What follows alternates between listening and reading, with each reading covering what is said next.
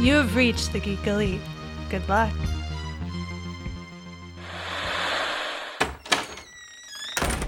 Hey. Oh, hey, Jeff. What's going on, guys? Oh, talking about Superman. Oh, cool. I could talk about Superman. I could talk some more about Superman. We know. I'll bet a few people would want to get in on this. I'm down. You know it. That sounds like fun. I'll do it. Cool, let's do it. We can call the show Men of Steel. And you can find it at certainpov.com. Or wherever you get your podcasts. Yay.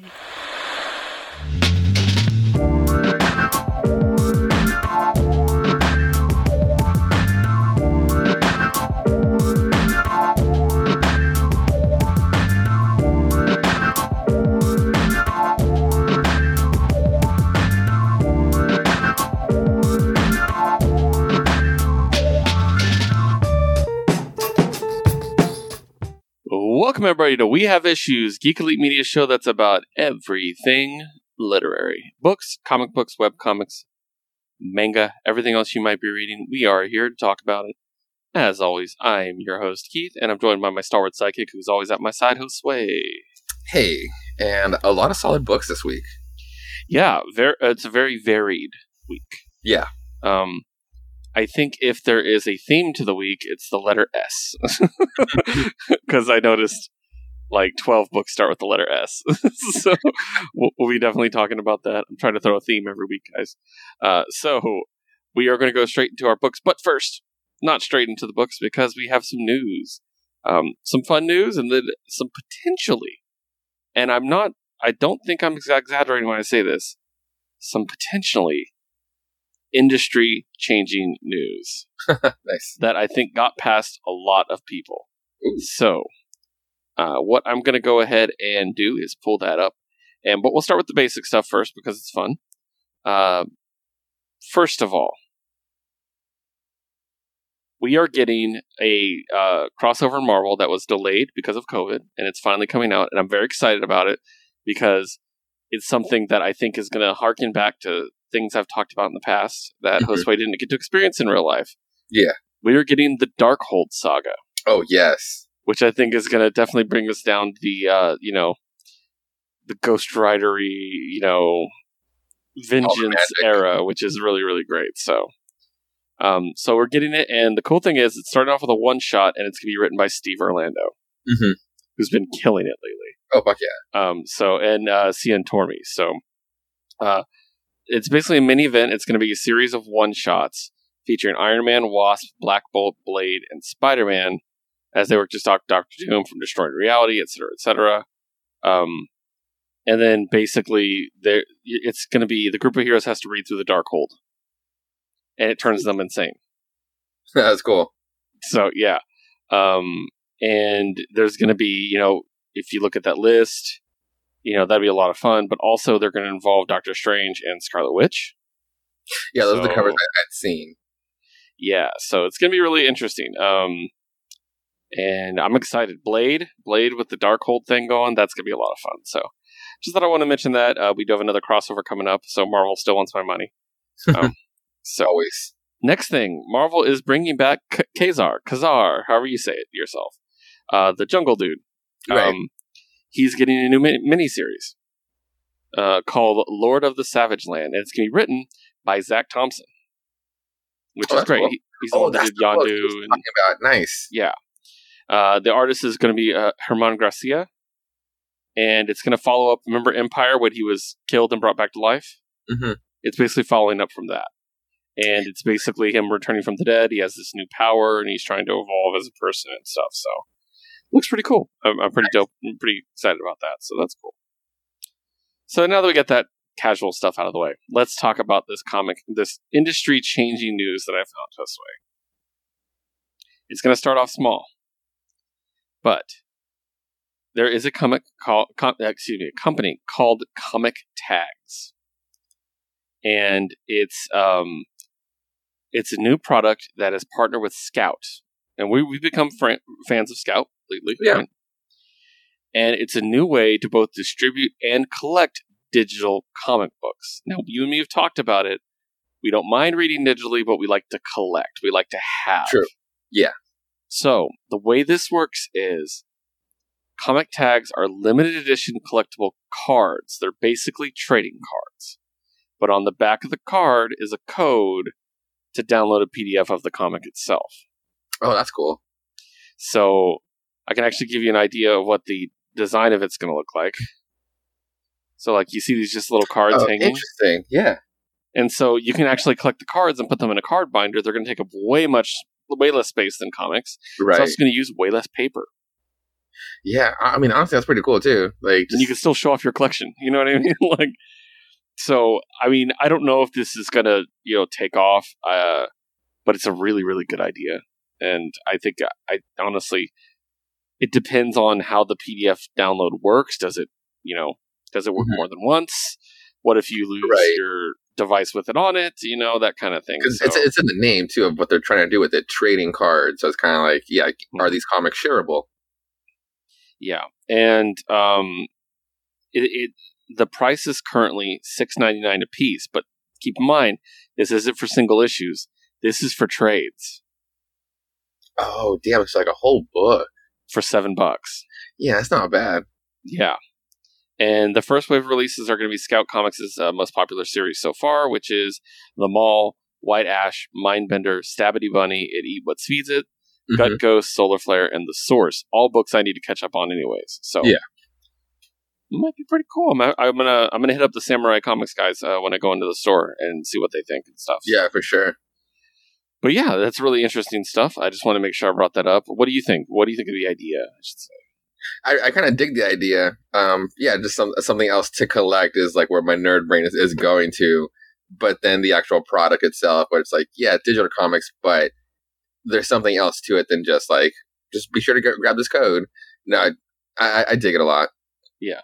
One thing I really like is, my immediate thought was Amiibo. Yeah. Like, you have a cool little collectible, but it also has like a digital use. I have a shitload of Amiibos. I love those things. Like, those are really collectible. People dig that shit. So, it makes a lot of sense to me. So, yeah. But yeah, I just want to make sure I bring that up. It was just too cool not to. So, now, we'll move on. Unless you have any other news, anything else you think of? The Bad Idea Final 5 books I got announced were actually not that bad. Yeah, I mean... I took the plunge. I took the blind plunge yesterday. Just because I was already following it through. And like I've been saying, it's just like, I wouldn't have a problem with all the trolling if like the books were weren't bad. Like, for the most part, I basically enjoyed every single thing. So why not on these last few things? So, and that last one, that Odin's Eye, just was like definitely the pun intended eye catcher. Honestly, and I mean this, I'm not trying to be a dick about it, but that would be a book that I would have easily picked up if I wasn't turned off by this company. Okay. They basically lost my business, is what I will say. And that was an easy sell for me. Anything Vikings is an easy sell. And it looked really cool to me. But I was like, they're actively trolling me. Why would I give them a dime of my money? Yeah. But again, like, the books weren't bad. The product was shit. Again, Scout tends to be kind of hit or miss for the most part. And this time it was just like, if they were actually shit books, then yeah, maybe for sure, like, fuck these guys. But, I'll give it a go. Yeah, I mean, that's fine. I'm glad one of us is. So I just can't bring myself to do it. But cool. All right, well, let's move on and start talking about some comics, guys. So we have a lot of books. We will not waste your time. We're going to go as quick as we can through this. However, you guys know we always start not with a bang, but a boom. Boom Studios, host Sway. Kick it off with Storyteller Tricksters 4. Yes, Jim Henson's The Storyteller Tricksters. This was written by Robin Kaplan, art by A.L. Kaplan, and lettering by Jim Campbell. On this one, like I was saying on Twitter, I can't believe I didn't see it coming or how I did not expect it. First, for as Tricksters go, of course, they had to be a Loki. Loki the Matchmaker. It's such a sweet tale. It was kind of like that Mariko Tamaki story with the Thor and Loki, just a little bit like toned down, not as super dark, just a tale of Loki and his little adventures and how he would just go around being cunning as ever. Only in this one, oh my god, do I fucking love this design of Loki.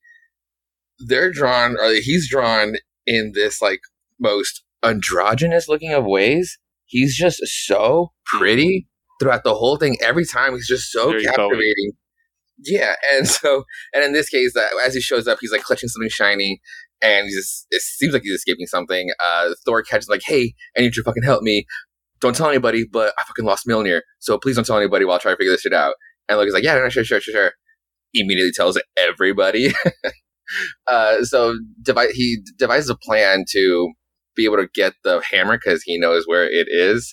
Since Thor left it in Jotunheim with all the giants. So now the leader of the giants is keeping it. It's like, oh, this is just fucking mine. I found it. So Loki concocts this elaborate plan on the only way to get this hammer back is that the giant wanted Freya for a bride. And Freya wasn't going to do it because Freya was also busy looking for a lost necklace that she can't find. So Loki goes, all right, I'll help you find your necklace if you just do this one favor for me. You just have to help me out. But his favor is that he needs to borrow her wings. And it's like, sure. And so the plan now is to now trick the giant with Thor as Freya. As a bride, and Thor's like, "What? I'm not going to do something so degrading or whatever. It's like too like not masculine." It's like, okay, but then Loki's like, "But isn't it more shameful if somebody else gets the hammer for you, or if everybody else finds out you lost the hammer and you wouldn't do this for it?" It's like, all right, point taken. So this is an actual Norse myth, and it was in the Neil Gaiman Norse mythology book. Oh, really? Yeah. So this fable. So it's that story, and he shows up, and Thor is just being fucking Thor. And evidently becomes the perfect bride for this giant. Yeah, Loki keeps talking him into it, being like, "Why is he eating? Or is she eating so much?" He's like, "She hasn't eaten in 7 days. Yep, Less for you." Yeah, exactly what happens. It's one of my favorite Thor stories. It's great. So basically, everybody gets what they want, especially Loki. In the end, Loki just wanted the wings. Basically, the thing where it started, him clutching the shiny thing, was said necklace that he had stolen. But yeah, and the whole point why the story was being told by said storyteller was he and the dog were outside in the yard, and thunder started rumbling and scared the dog, and of course it spawned a story about the gods.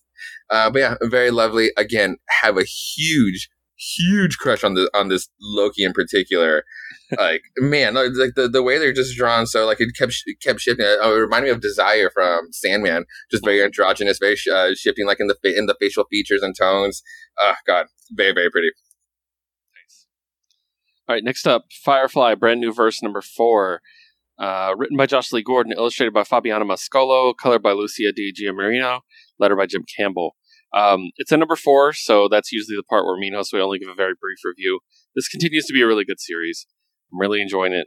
We really get to spend a little bit more time with our main antagonist, we think, and kind of see where we're going from here. Not a lot of story development in this specific issue, but if you're a Firefly fan, this is a non-missable series. You should be reading this. Of all the Firefly comics, this is, except for maybe A Shepherd's Tale, which I love, this is probably the best of those. So definitely check it out. Next up, I picked up a number 1 called Save Yourself. I almost did this one too. Did you look at it at all? You know, I couldn't find it where it was open because one of the stores I do go to where they would usually have everything, they're already pre-bagged, which is kind of why I like the store. You get a free bag with it. But I always feel bad taking it out, especially if I'm not going to get it in the end. So I couldn't get a chance to peek at it. Gotcha. Okay. Written by Bones Leopard, art by Kelly and Nicole Matthews, and letter by Jim Campbell. So it's a story of a young woman who is kind of like a homebody and stuff, and she gets tricked into going to like singles night at a friend's place. And the representation of the Wahoo is what I'll say in this. Like Destiny York levels of representation in this book.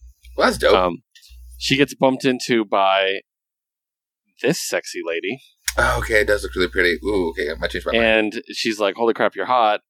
And then you find out that there's a group of superheroes in the world. It's these 3 women in the background here. Mm-hmm. Think of them kind of as grown-up Powerpuff Girls, but they're aliens. Okay. So she goes to the single thing. The person hosting it is her friend, and they make a big point of like they're doing like this get together and getting to know people, and it's like same pronouns, same relationship status. You know, like it's again very inclusive, and she goes to leave. Long story short, she sees a fight with those 3 heroes fighting some bad guys, right? and she sees one of them when no one else is looking, because it's like there's not like cameras around and everything like that. Some guy runs up to her and he's like, "Oh, hey, you're so and so," and she's like, "Yeah," and she grabs him and just drains him, just evaporates him.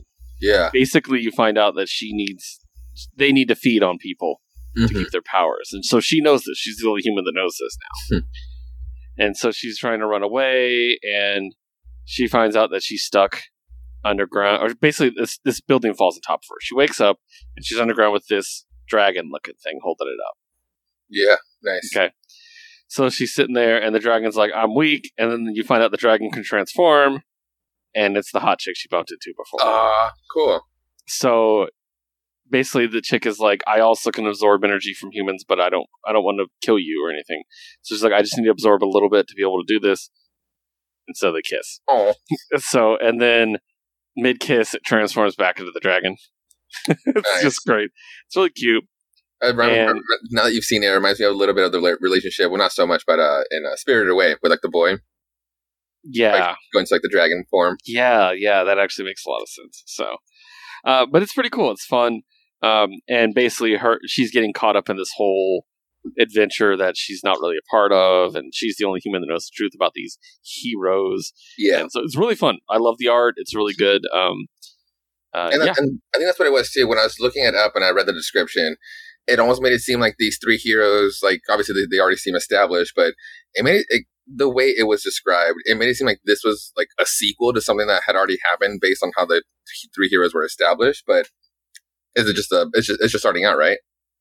Yeah, it's just the first issue. Okay, as far cool. as I know, there's nothing before this. Okay, cool. If there is, I wasn't made aware of it. So Okay, cool. If it's not obvious, then it's probably not then. So really good. Very good book. Okay. Move on to the final issue. Ooh. Luna number 5 by Maria Levette. So good. I'm going to keep my thoughts very simple.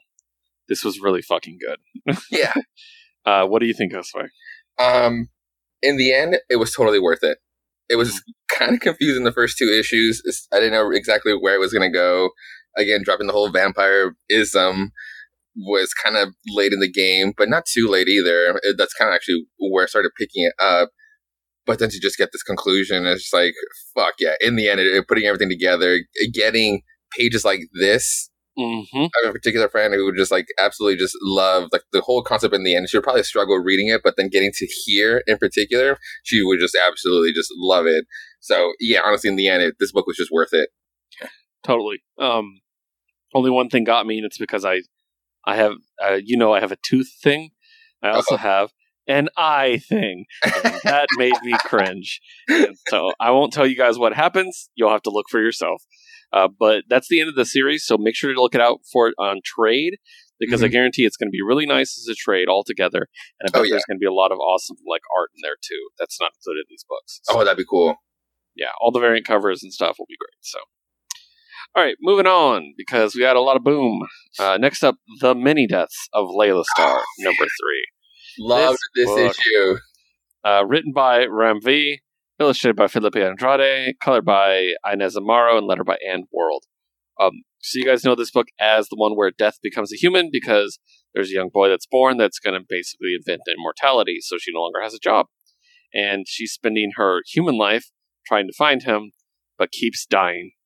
And when we last left off, he was a young boy, but now he is a young man, an adult man. Or teens? What did I say? I can't remember. I didn't keep track of them. Oh no, at this point he's 20. 20. Okay, gotcha. And so basically, it's about his first love, really, and it's told from the perspective of a cigarette. So good. It's like, how does that work? It's just like, well, it's so simple. It's so simple. It's just, I mean, like when it got meta and explaining how and why, it's like, well, yeah, that works. Like I totally buy that. And then, because honestly, the first page, like the first 2 pages, I was kind of confused because I couldn't believe it was going to be that simple. Like it's like, especially because like the bubbles had the little smoke appearance. It's kind of like, wait, who's telling this narration? And it's like, no fucking way. Are we really buying that it's being told through a perspective, a quick, short, 10-minute burst of a cigarette, like perspective of a lifespan? This is so fucking cool, and a lot happens. Oh, it was such a great issue. It's really good, and we start to see basically what's going on in Darius' life and how he again he's going to be the one who invents immortality, so it's kind of like you're seeing how his idea of mortality and how death has affected him. Each issue is showing us little bits about that. Mm-hmm.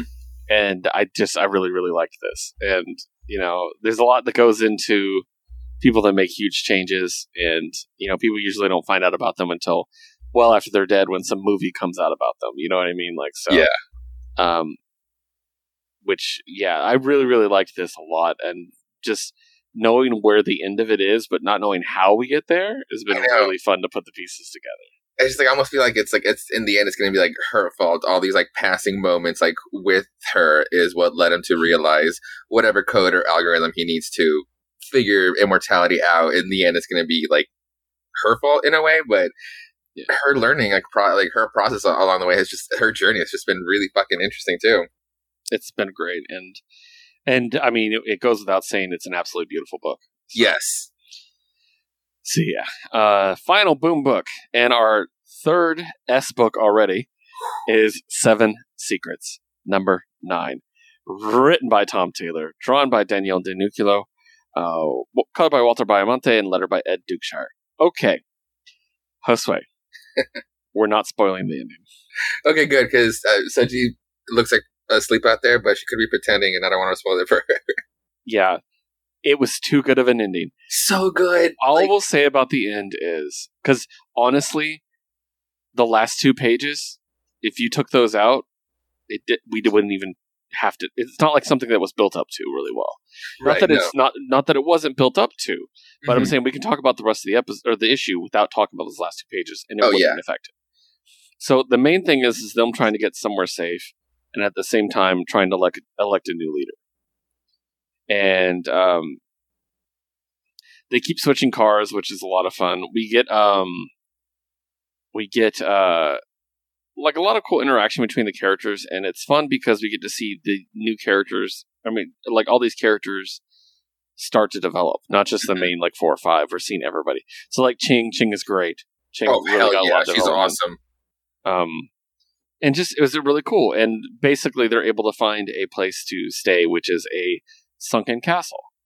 And they're there. They decide, like I said, to elect a new leader. And who did they elect? Eva. Mm-hmm. Of course, they elect Eva. She's the one who basically took charge from the beginning. So, and it's really sad because there's a moment where they actually are able to sit down and then they finally grieve.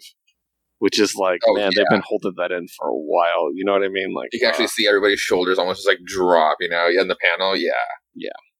We get a lot of time spent with our antagonist as well. And what's going on and like the secret organization that runs that and everything. Oh, that was a good scene too. Yeah. We get a little bit more with Laquetta, which I know you were totally about. You know, I would have been down with her being the leader. I like that she's like, if nobody's going to say it, because Eva wasn't going to do it either. Eva wasn't going to say it out loud that she wanted it either. But the fact is, like, you know what? I'll step up. And who better to keep a fucking secret, you know? Yeah. And we find out that part of the idea of her being a leader is she needs to know what all the secrets are. Yeah. So there's a ceremony where she finds out what they are. She's shown what they are if she can. Mm-hmm. If not, she's told what they are. And once again, another great one with Laquetta where she says, "I'm so sorry you had to bear this alone." I'm like, like, what is it that you have to say? What is it are you holding in that just has to burst out that you would just want to scream from like the rooftops, you know, from the mountains? Like, I felt so bad for Laquetta. Yeah. And then the last secret is what we can't talk about. So yeah, because it's really good. Everybody should read it. This book is incredible. Blew my mind. It's the only one I texted Josue about yesterday when I was reading. I was like, holy shit. Like, it just blew my mind. So I think the word I used, I did text you about Nightwing, which we'll talk about. Yes, we talk about those 2 books. But I think the word that I used was knocked me on my ass. Dude, yeah. So, nice. And now the next one supposedly promises answers. I mean, we're going to have to get some answers unless they do a full flashback episode. Don't tell us anything, so. All right, so that's Boom. Now let's switch over to Ablaze. Nice. I actually have an Ablaze book this week. Cool. And it's a book that I didn't really know anything about and just picked up because why not? Give it a chance. And it's called Space Pirate Captain Harlock. Oh, that's cool. Oh, that looks really cool. So,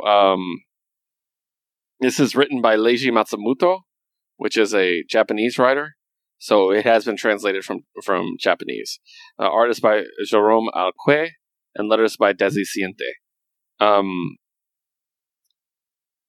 How do I explain this? It's like a... No, I don't want to say it that way. Okay. It's an anime. Okay. In book form. It's not manga. Okay, I want to make that clear. Okay. It's an anime in book form. Because the art is not manga style. Like... You see what I mean? Okay. Like, It looks like... And I don't want to say it this way because it sounds horrible, but it looks like a Netflix anime. Like Castlevania. Which is good. Okay. But visually, that's what it looks like. Did you see Godzilla, the Netflix ones? No. Like that anime style? No. I was thinking more like also like Knights of Sidonia, which I really like. Okay, I get that one. Yeah, I get that one for sure. So like you can see some more of the art. Yeah, I see it. Yeah. So, but then some of the characters look like this. Oh, you know, so anime, yeah.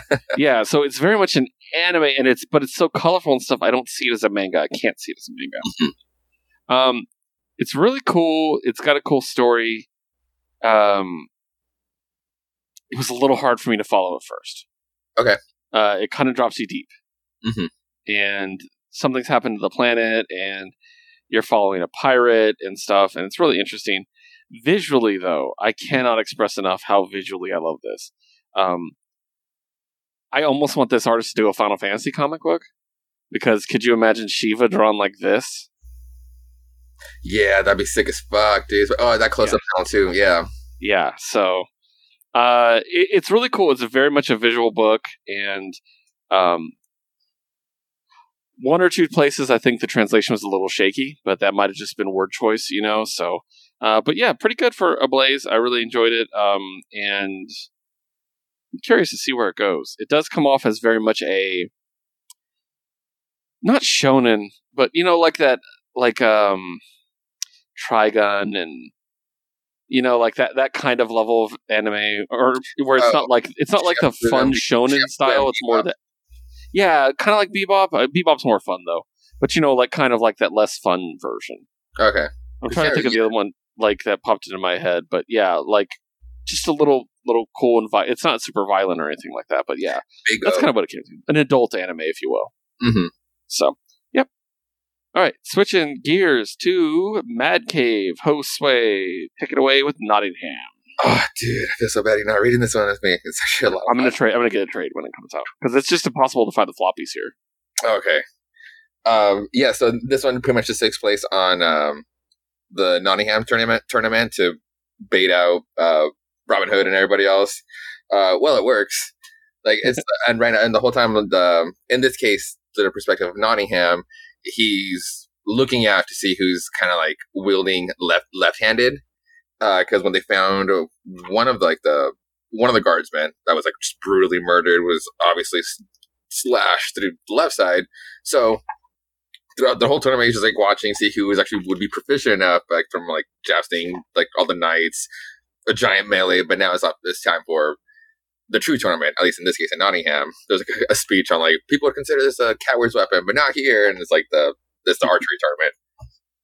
So we get first and foremost. Sir Robert of Locksley, and he goes up, shoots it from the left, bullseye, obviously, and Nottingham's like, maybe, and then he immediately knocks one from the right side, crushes the last arrow, perfect bullseye. So he's kind of like, it might not be this guy, or at least this guy's too good. And in this moment, while the guy is like hyping up that, oh shit, he did, he split an arrow in 20. Sorry, I had to do the excellent Men in Tights line. The arrow in twain. In this moment, this is like a bunch of merry men literally put on their mask and just like shoot the guy in the back, and then all hell fucking breaks loose. A bunch of the merry men literally gear up, so it just becomes a giant riot. And the only priority here is the sheriff getting the prince, just getting him the fuck out of there. And his whole only thing in his mind is like the gold being left behind, but it's like, dude, this whole point wasn't about the fucking gold, it's to bait them out, and now they're here, and we need to get you out, so let's go. And yeah, people are just dying left and right. They're kind of pretty much forced to retreat back into the castle so that they can then bottleneck the Merrymen into the castle. Yeah. But it's just not going well. Like, in a spur of the moment, when they're kind of getting ganged up on, made Marion kind of just defend herself. Because, like, there's a talk, like, in the beginning with the sheriff and Marion, how, like, she is proficient with some weaponry. She has some training just being in the castle, too. So, in this case, she proved herself. Gets the guy good. They make it inside the castle, and outside is this giant dope page of Hood, and everybody just chanting his name. Really, really dope. That's dope. So, Merrymen are outside. They pretty much have the castle just now surrounded, and inside, the first thing that Nottingham does is, arrest Marion. She's a spy. Because when she defended herself, she was proficient from her left side. Like, really fucking good. So, now they're going to take her away, and that's where it ends off. I think the next one is a conclusion. So, we'll see where it leaves off. Because it is, like, so brutal so far, and I can only imagine how it'll end. It's kind of sad to see it go, because it's actually a really cool take. I was going to be like, do I really want to root for this fucking guy? But the whole time, like, damn, all these, like, different perspectives of these times have just, like, kind of what made the book for me. Yeah. Nice. Okay. Let's kick it over, because we're quick firing our publishers right now. We're going to switch over to Oni Press. I have one book with Oni, and that's Aggretsuko, Meet Her World, number 3. And this one was close to my heart, because Aggretsuko is chilling in her office. She's singing a song to herself. Everybody's like, why are you in such a good mood? And she's like, oh, I'm going to go to a book reading of my favorite book, and I'm so excited. And she's like, I bought a new dress and everything, and she's so excited to do this. And then her boss walks up, and he basically, like, is mad at her, and then he talks to one of his new clients. He's like, all right, my newest client is bringing this little girl to our meeting. I need one of you to keep her entertained. And we looked, everybody but Ritsuko's gone. So he's like, you're coming with me. She's like, no, I have something to do. And he's like, no, you're going with me. Oh my god. So he makes her go, and she misses her book reading. And where do they go? They go to a professional wrestling match. Oh, no shit. So she's sitting there, and the little girl is terrible. She's not even little. She's like in her 20s. But she's just, like, screaming at the wrestler, saying horrible things. Like, you're a failure and your family hates you, probably. Which is exactly like it's like going to a show with Liz, by the way. Like, at one point, Liz yelled "Hail Satan" at a wrestling event. It wasn't WWE. There were like 100 people there, maybe. I was gonna say, was this like to a Kane and Undertaker match or something? Like, no, this was in a church, actually. Amazing. I just remembered that it was in a church. Now that I think about it, it was Championship Wrestling from Arizona, I think. And that's why Liz is our producer, because she's fucking awesome. So, yeah. But basically, the girl is really shitty, and she ends up spilling her beer on Ritsuko, and then she's like, her brand new dress she just bought's all messed up. No, fuck. And then she meets with one of the wrestlers in the bathroom, and the wrestler's like, yes, sometimes you gotta stand up for yourself. It sucks you when you have to put up with it. And then when the wrestler gets back in the ring, she points the girl out and just was like, you're a spoiled little shit, basically. Just cut a promo on her, and the girl starts crying. Awesome. So, yeah. Next day, she gets to her desk, and there's an envelope, and she opens it up, and there's a bunch of money in it, and she looks at her boss is looking at her from across the office, and then turns around real quick. And it's so funny. I get such J. Jonah Jameson, Peter Parker vibes from these two sometimes, where it's just like, I like you, but I'm not going to let you know. Basically, so it's just great. I mean, it's Aggretsuko. It's just a great story. I love it. So, always picking up. Oh, and I didn't do the creative team. Written by Daniel Radford, illustrated by Shadia Amin, colored by Andrew Dahlhaus, and lettered by Crank as always. All right, we're going to shift over to a book I'm so excited to talk about. I did not pick up this book this week because I could not find a copy, but I've already special ordered a copy because I need to have it. And Josue did read it, so we're going to talk about it. Josue, Black Mask Studios, Destiny New York, number 4. What did you think? Well, first of all, I want to make sure, because I read the trade. Right, you have read this. Did this resolve the current arc? I want to know where the cutoff is. Oh, no, it should have, because it also has like a giant lettering. Yeah, and here we go. That was the first arc. Cool. And it leaves, good. Yeah, the last few things that happen, big drops, are the telephone call with the president. Yes, okay. Yeah, and then them pretty much just getting together. Cool. Okay, good. Okay, then I know exactly where you left or where you're at. So what did you think? No, it was actually really good. I like how at this point there's room to expand. Obviously, this world is gonna grow, but I like where everything is settled to where like now we can just move forward instead of just moving the characters to different places, different pieces across the board until they actually like know what they want to do. And yeah, all the reveals, all the twists are just like, oh shit! Like now I'm excited for all of this shit to be explained, for all the backstory towards this. Really, really good stuff.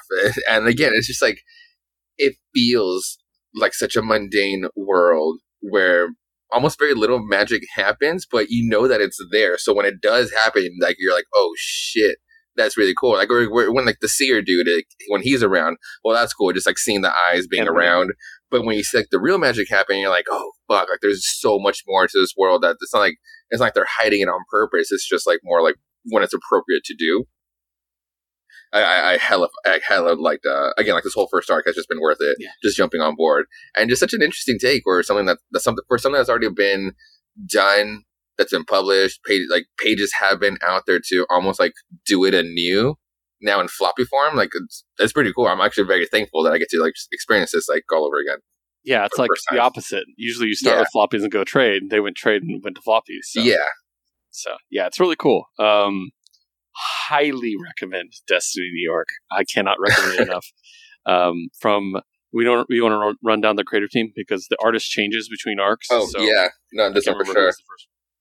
So for this one, written by Pat Shand, illustrated by Manuel Breitano, and lettering by Jim Campbell, and edited by Shannon Lee. Nice. Check out Destiny New York Volume 5 Kickstarter is active right now. I've already funded it, so it literally got funded in a day. It got to 100% in a day. It was the fastest ever. So it already has like its set following for it already to be funded in a day like this, where that people just want this next volume, this next chapter. I'm excited for it. Yeah, definitely. And I'm spreading the word about it. I'm gonna send a copy to one of my best friends, the one I mentioned in our last Jukebox episode, actually, nice. That I went to Pride with. I think she will love it. So, yeah. Awesome. All right. So, kicking over to another publisher. All the publishers this week, guys. We are going to go over to IDW. I have one quick book, and that's Star Wars: The High Republic Adventures. This is the one about the young Padawans chilling with Yoda and buckets of blood, the best Jedi ever.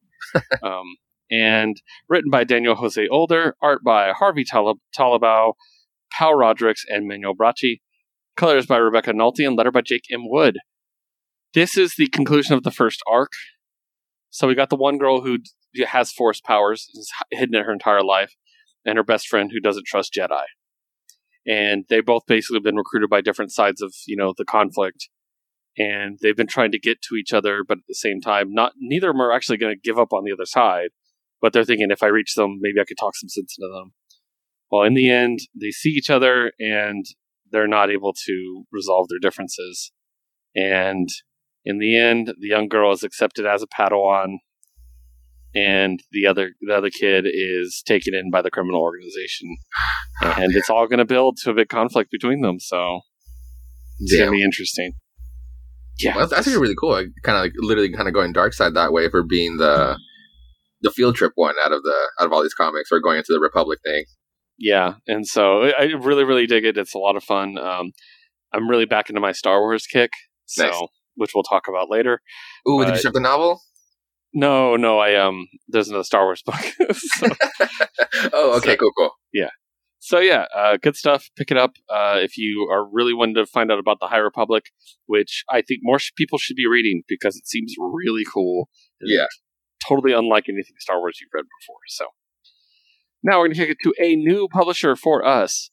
it caught my eye, and Josue happened to pick it up as well. Yeah. Clover Press. Now, this is the only comic I've ever seen from Clover Press, and I hope to see more in the future. I looked at their information online, and they do very niche stuff. Was what they basically said. So it's not like they put out a bunch of comics and I miss it, you know. But it is Clover Press, and it's issue 1 of their adaptation of The Great Gatsby. Now, some of you had to read The Great Gatsby in school. I didn't have to. So because I didn't have to, I actually liked it. They literally, it's written by F. Scott Fitzgerald, the author of the book, so it's not adapted at all. Mm-hmm. They just took the dialogue. Well, there is an adapter. Ted Adams did adapt it, but he basically, took it and put it in the right places is what he did. Mm-hmm. Art is by Jorge. How do you say that last name? Coelho. Coelho. Okay, I've never had to say that out loud. Thank you. It's my favorite author has that last name too, Paulo Coelho. Yes, yeah. I've always seen it, but I never known how to say it. So yeah. Color flats by Inez Amaro and lettering by Robbie Robbins. So I mean, spoilers. It's The Great Gatsby. But I really absolutely love the art. So the artist is Portuguese. He's actually from Portugal, and that's why I was like, I've heard the name, and it's because I used to date a girl that's Portuguese. Nice. So for a long time. But I absolutely love the character designs. Yes. I love how Daisy looks. I love the very brief shot of Gatsby we get at the end. Oh man, where he looks like Howard Stark, like a motherfucker. A little bit. I did like this take on him. Yeah. But it's really cool, and I was a big fan of the film adaptation that came out not too long ago with Leo. The 2013. I actually really enjoyed it. A lot of people shit on it, but I really liked it. She hella likes it too, only because she hella fucking loves Toby too. Toby and Leo, so she was just drop dead already, and Carey Mulligan, so she was already like a fan of it. Yeah, so this is a good, faithful adaptation. I would be on board if they did this for multiple different classic novels, just this style. Yeah, just to redo it, make it nice. It's good, thick cover. It's like a good the paper hard cover. I really enjoy it. So, but totally enjoyable. I'm gonna add this to my list to be pulled, and so do I. Only because it's so obscure. Like I don't want the shop to miss it or just to pass up on it since it's not really selling. I expect them not to have any issue 2s unless I order one. So, and yeah, so I pulled up the Clover Press Twitter, and it says, a progressive, eclectic boutique publisher. Nice. Oh, that's really pretty. And so, did you see the thing at the end? This advertisement on the back page? Oh, which one was it? It's an art book. Oh, yeah. And it's got a quote from Guillermo del Toro. Oh, no shit, yeah. Yeah, so I was like, ooh, and then I'm like, oh god, I'm going to spend so much money. So, Clover Press, you are on our radar, I promise. For sure. So, yep. Anything else you want to say about it, Gatsby? No, I really enjoyed this. Again, it was like my partner who was on the shouted it out to be like, hey, if you see this, like, make sure to pick it up. Like, they actually really love the book and the movies. And I'm very not familiar with this book and have only seen like the Leo movie like once.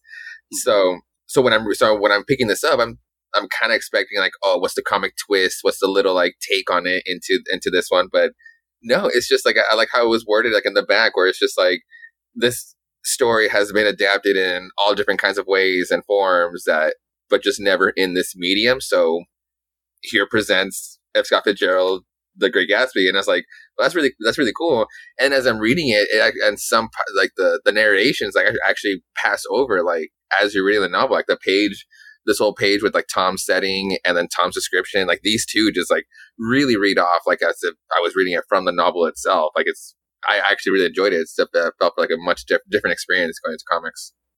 Yeah, definitely. The one thing that really threw me off, I had to kind of like go back and forth instead of just like that thing where I go back and forth or go backwards instead of like keep on reading until I get like the answer right in front of me on the next page, is that they make Nick so super blonde, and then when you get to the scene with Daisy and her friend, they make the friend super blonde, so you think she'll be Daisy since like they're like relatives. Yes, yeah. But they make Daisy like hella brunette, so I was thrown off a little bit by that.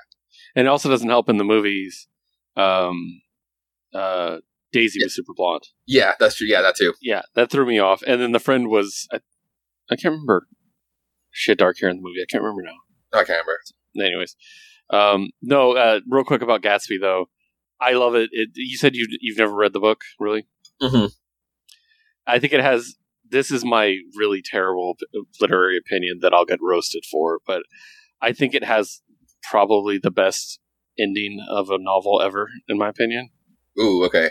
So, like, the last line, and a lot of people know this because if you see Man on the Moon with Jim Carrey, where he plays Andy Kaufman, he reads this part at the end of that joke about him reading the entire Great Gatsby.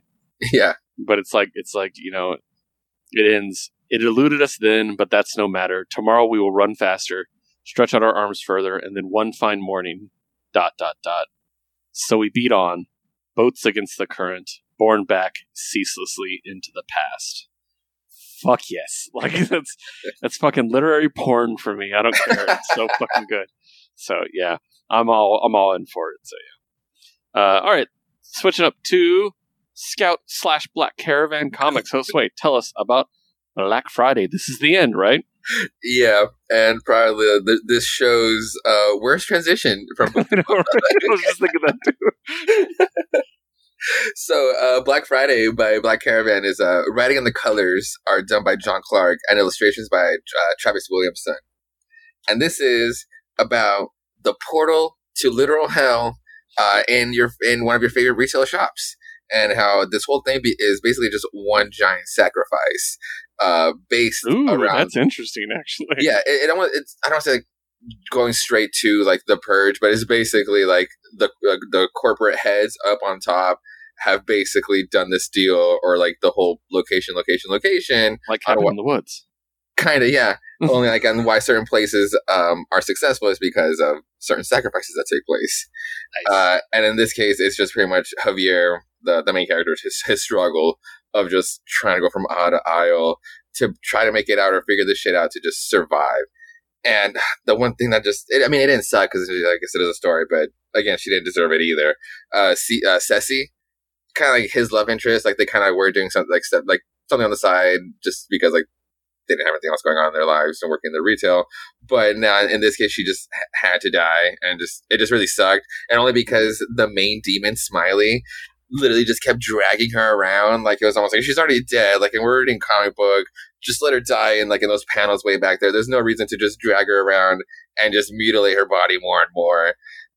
Only so like he can get like a little like burst of anger, so he can like go into the manager's office, and then figures out the manager's still alive. And the whole thing, it does a callback to the beginning of the story, and then the first issue, where like the manager, as pompous and as douchey as he was, he also had this like corporate ring.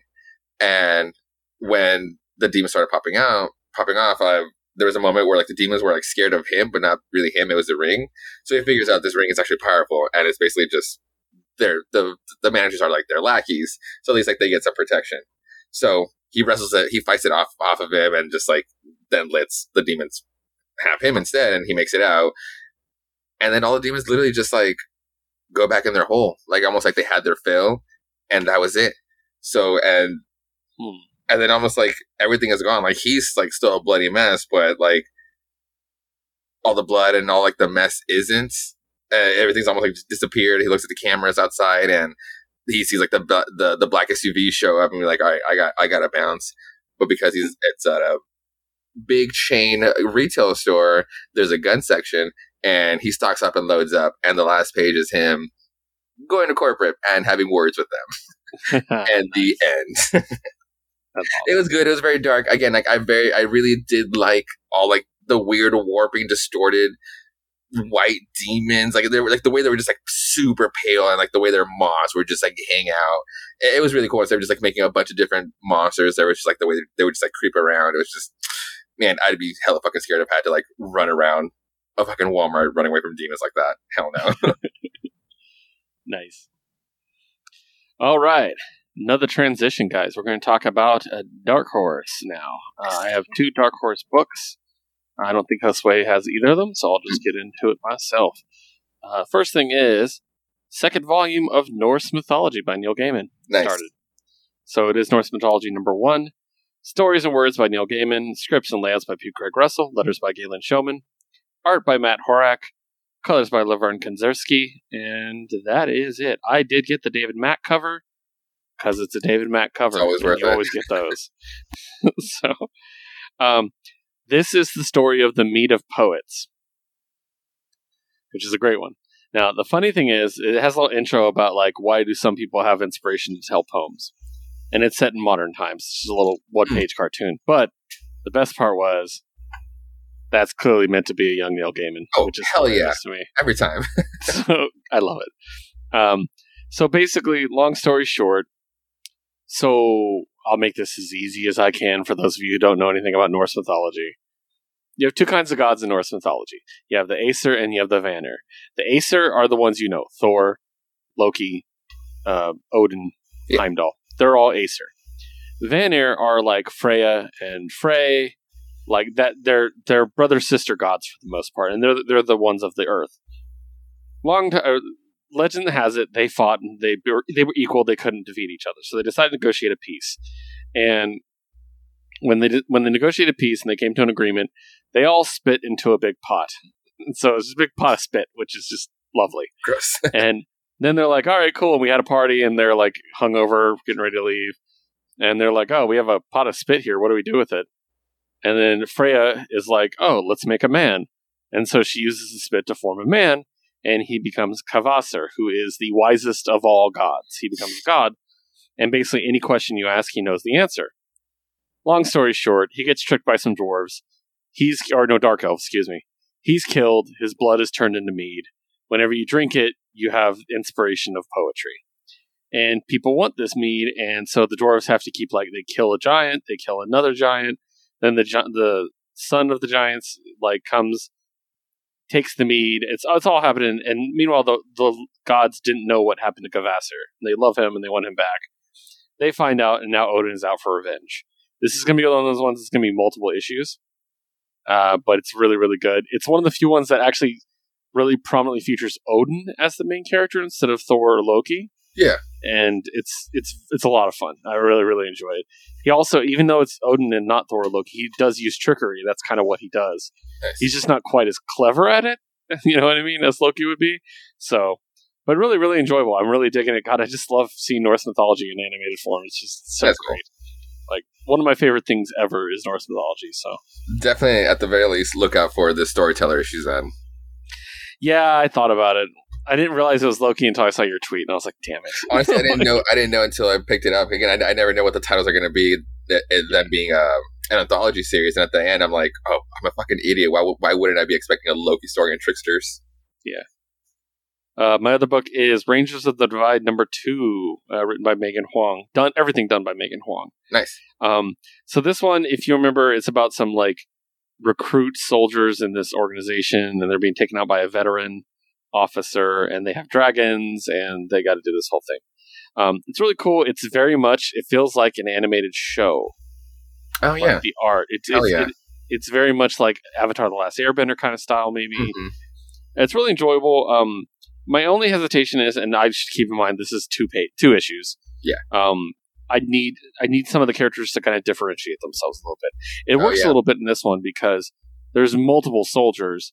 You kind of get an idea of the leader. He looks a lot like Geralt from Witcher. And you see the girl who's very eager to please. So those are the two you really get developed in the first one. This one, there's like a brother and sister twin combo. And you get a little bit from them. I would have liked it to be a little bit longer, but I know the constraints of comic books, that's how it is. So, yeah. But yeah, very enjoyable from Dark Horse Comics. Rangers of the Divide, pick it up. It's really great. Switching gears, once again, we are in the lightning round at this point, people. We are going to talk about Aftershock Comics. Now, we have 3 books. Huxway has 2 of them. I have 1 by myself. So I will start with the one I don't share.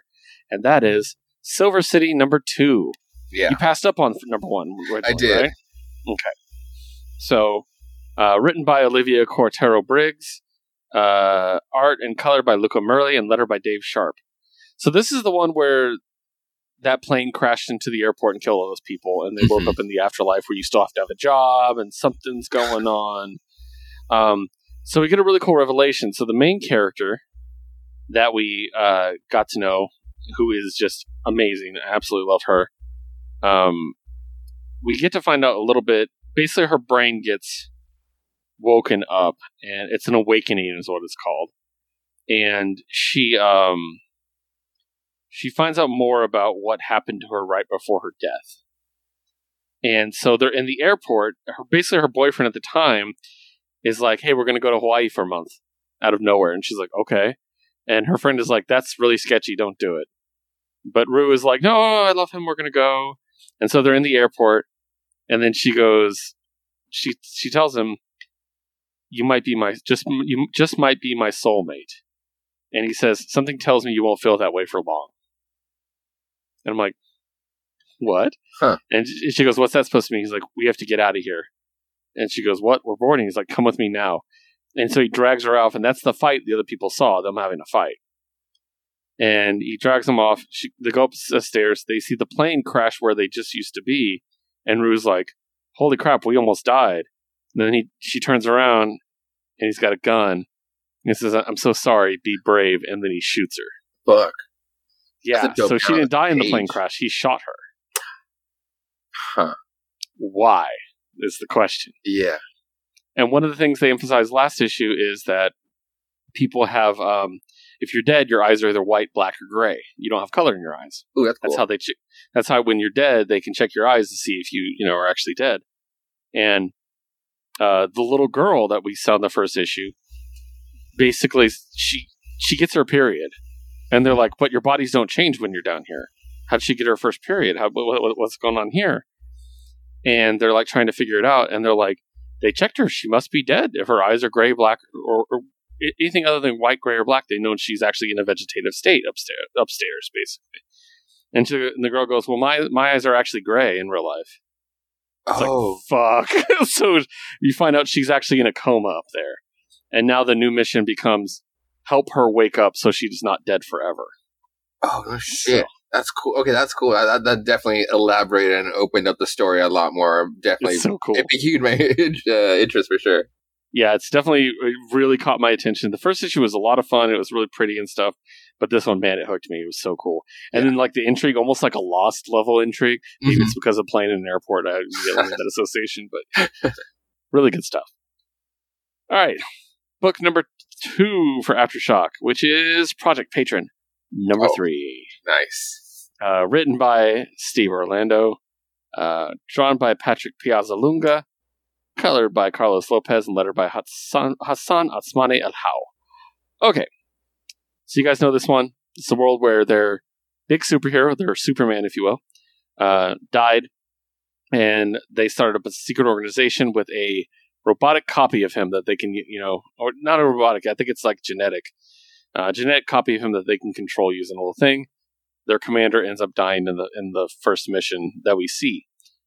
So now all of them are kind of hesitant to do it. This one was really cool because until the end, we didn't really get a mission. Mm-hmm. It was more about them as a group, and we find out more about them as a group, which is a lot of fun. I really enjoyed learning more about Davin, the big dude. Yeah. Like, I love the bit where he's talking about how he never got to tell, the commander or something. Well, I can't remember the exact wording he used, but I was like, oh God, was he in love with him? That made me so sad. Like, he's like, I don't know. It was just kind of interesting the way everything happened. And we find out more about why he died. It wasn't just he got old. It was a glitch. Well, not a glitch, because the glitch is accidental. Yeah. So a lot of really cool tension building up, a really great mystery. And then we get a really cool thing at the end where I'll let Josue describe what happens because I saw his tweet and I thought it had a good impression on him.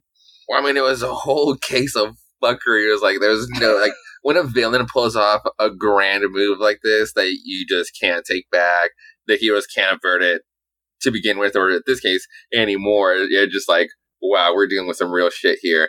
And then, not to spoil the big reveal, but then it was like a part 2 phase to this, and it's like, oh my God, everything's so messed up. And our heroes aren't even ready. They basically gambled their potential spy into the suit just so they can have a chance to talk amongst themselves, just figure out if they weren't spies amongst themselves. And nobody's fucking ready for this now. It's awesome. So cool. It's really cool. Yeah, no, for sure. And I mean, obviously, there's an homage there that we're going to talk about in later issues, I'm sure, with the reveal of the person. But yeah.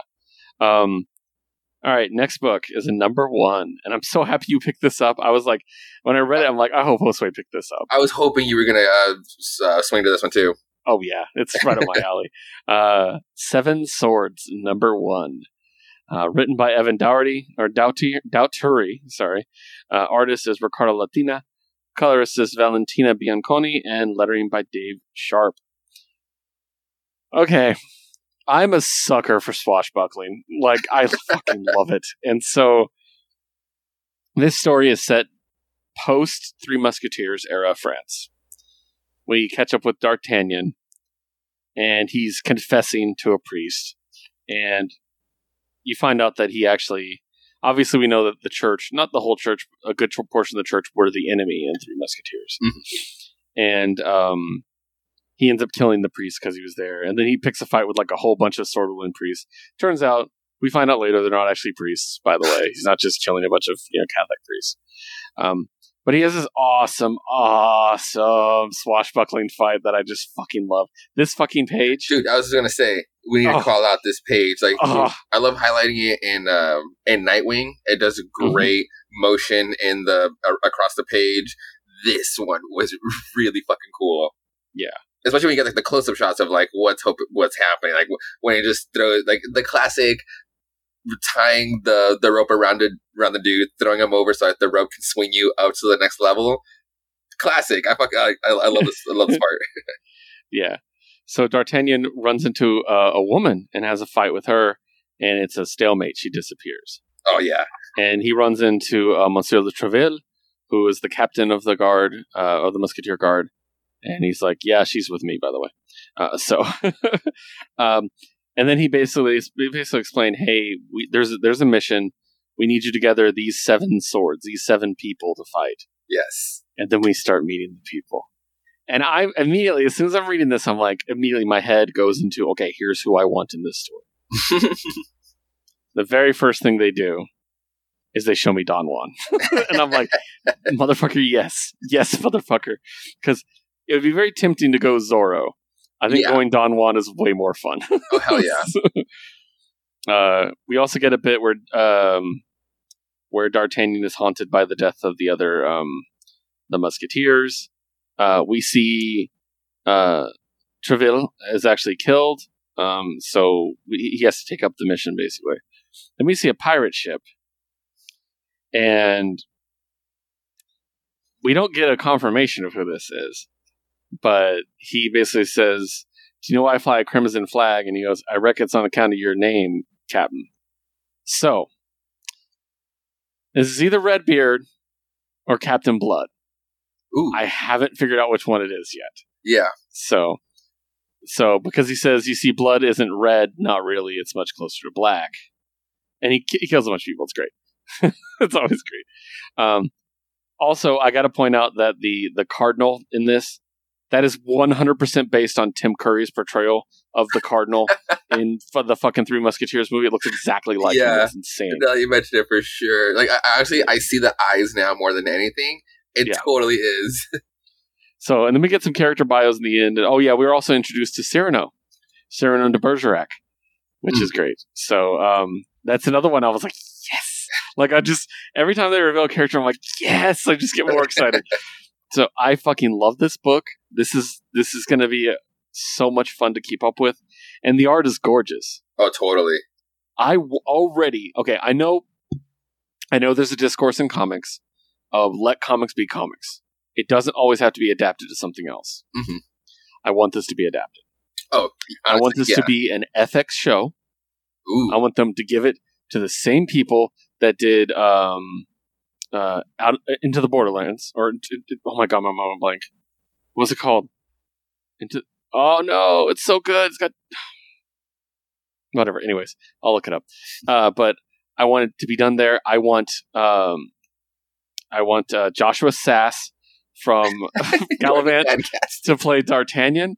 Dude, this is what happens when you like when when I get into the like just feeling how great this is. I can't. I mean, this book is just off the bat gonna be a great read, a very fun one. Like just by the genre alone, like there's like the Seven Samurai, like the Seven Gunslinger movies, comedy or not. We haven't had one like this, and like the whole cast, like different sword masters throughout the time, throughout different stories. How has this not been done before, or if not many times? Like again, like I said, it's just gonna be a very, very fun read. Yeah, definitely. It's so good, and I want all of it. That's all I'm gonna say. Like, I just want it all. So, highly, highly recommend. Probably my number one of the week.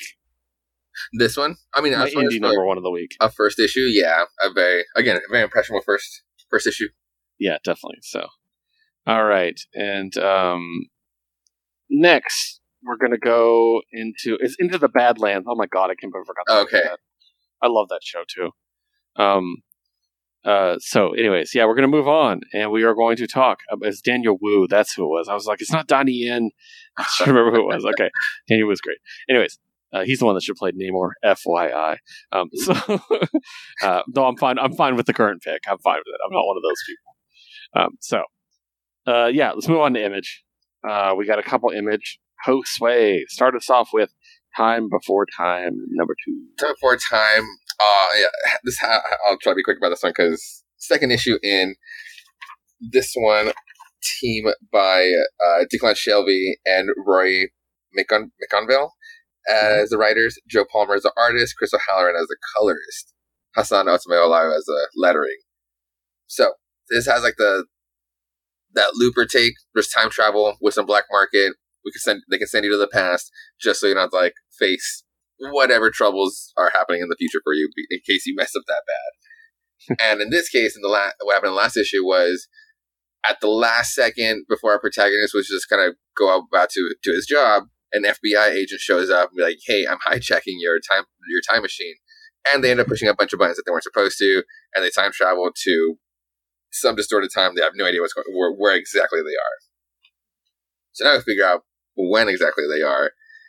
And as we're kind of getting to know the two, she's kind of like trying to strong arm and like be like, I'm kind of running this situation here now. But he's kind of like, I'm the one that kind of knows how to time travel, if not figure out when exactly we are.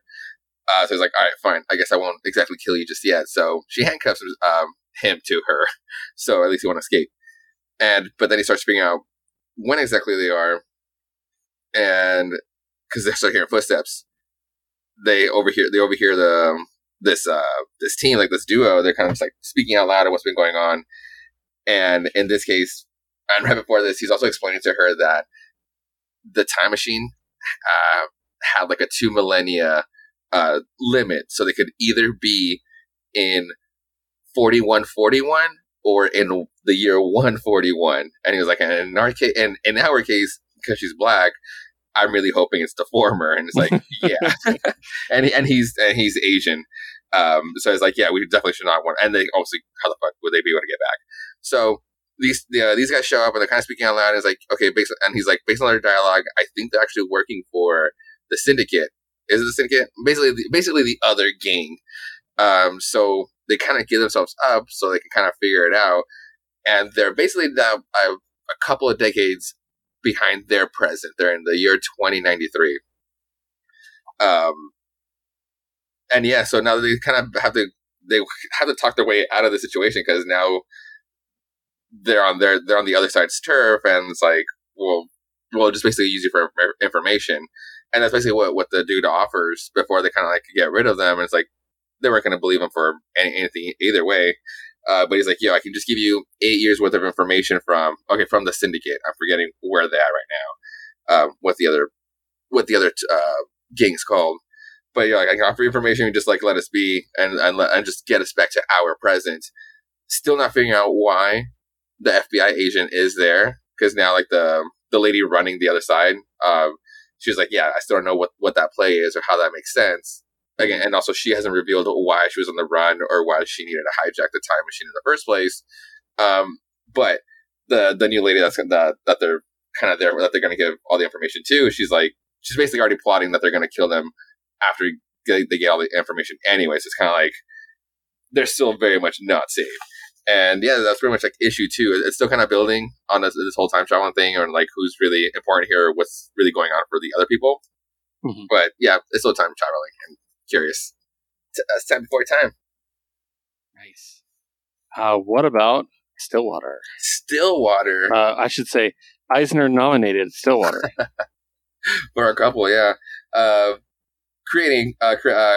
Co-creator, writer Chip Zdarsky, Ramon K. Perez as the artist, and Mike Spicer as the colorist, and lettering is by Russ Wooten. So this one definitely takes a break from all of the chaos happening in Stillwater right now, with like the sheriff's military team showing up and just taking control back of the town.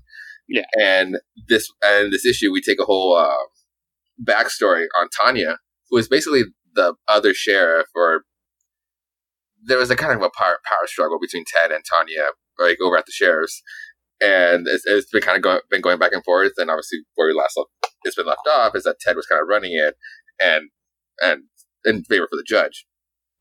But in this case, we see it. She wasn't a local. She was an officer from a different town, and it starts off in 1996. And because of technology, she was just like a beat cop, and they basically make her start digitizing everything, like all of the files that they've ever had from like all the surrounding counties just for there. And as she's doing this, and it's just like, well, this fucking sucks. By the time she's kind of like finishing up, she figures out there's a pattern, and that in the county of Stillwater, in the last like 20-something years, they haven't reported a single person to like a federal prison. So it's kind of like, wait, what the fuck? And in this case, it's like based on like, I guess like real laws, and it's like obviously like if a good town's a good town, I guess that could be a case, sure, but it could also be a very lenient judge that isn't giving murders like their proper time, and they're just like slapping on the wrist. So she goes to investigate, or she goes to Stillwater and being like, all right, she goes to the sheriff's office and asks like, yo, literally what's going on? Why haven't you been sending people? Gives her like a bullshit answer, and she goes back home. Or she's traveling back home. That on a night, she literally gets up on a whim to just go to the kitchen, and fucking Ted is there to attempt to assassinate her. But because she was trained, she's able to defend herself and literally get the jump on him. And he kind of, to save his own ass, he drops like all the information. It's like, yo, if I can talk to the judge, we can basically welcome you in, because she has a shit life too. Like, I mean, she wasn't having like a good time in her life, and this would be a good escape for her. Yeah, her husband left her, and then her kid died, and then on top of that, she ended up getting cancer, and she doesn't have that much time to live. Unless she goes to Stillwater, she could have a second chance. So, and this is where it kind of comes into more towards the present, and the judge basically says yes to her, and she works at now in the sheriff's office with Ted. And now we come back to the present, and how she's coming back into town post Ted and all of his militia bullshit, and Ted getting the jump on her, and basically like, you're pretty much done here. And like, oh fuck, this town is just a fucking crazy. So yeah, that's Stillwater for now. It was a good backstory. Something I actually needed. Nice. All right, I picked up a number 1 for Image, and that is Compass, number 1. Nice, tell me about it. So it's subtitled The Cauldron of Eternal Life. Written by Robert McKenzie and David Walker. Art by Justin Greenwood. Colors by Daniela Miwa. And letter by Simon Bolin. So this is set in 1242. And it's in a castle, and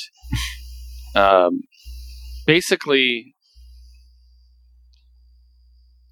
I don't know how to describe it, because I need like a couple issues to like get a theme. I don't know if it's going to continue to be a theme like this, but so we have a young hooded figure that's breaking into a castle to steal something, and it's really cool. It's very action based and stuff. they fall into like this pit, and they look around. They light a torch, look around. There's a bunch of skeletons. We find out it's not just a woman; it's a Muslim woman, and she says, "Allah have mercy." Oh man! And so it's about her adventuring in this, trying to steal this thing in this castle. She gets confronted by someone she trusted, and then betrayed, and she has to fight off a bunch of soldiers. She beats them all these dudes. She jumps into the moat and escapes. We find out that the enemies are the Mongols. They actually make bits about it. We don't actually ever see the leader, but he does the typical bad guy thing of execute one of my guys to prove I'm evil, kind of thing. Okay, yeah. Which is great. I love it. It's one of my favorite tropes ever. She escapes. She meets up with people, and there's like people. I think she's in Wales at this point. She reveals that she can read, and everybody's like, "Women can't read." Like, it's just that kind of typical thing and stuff. And she runs into a knight who actually served in her homeland, so he knows her language and stuff. And it's just really respectfully done. It's really cool, and I really, really liked it. It's just a cool adventure story. I like the art of the character a lot. I like that, again, that era. It's another historical thing for us, like, I love the historical thing. And this is actually, he didn't do anything creatively with it, but across the top of it, for this, it says Greg Rucka presents.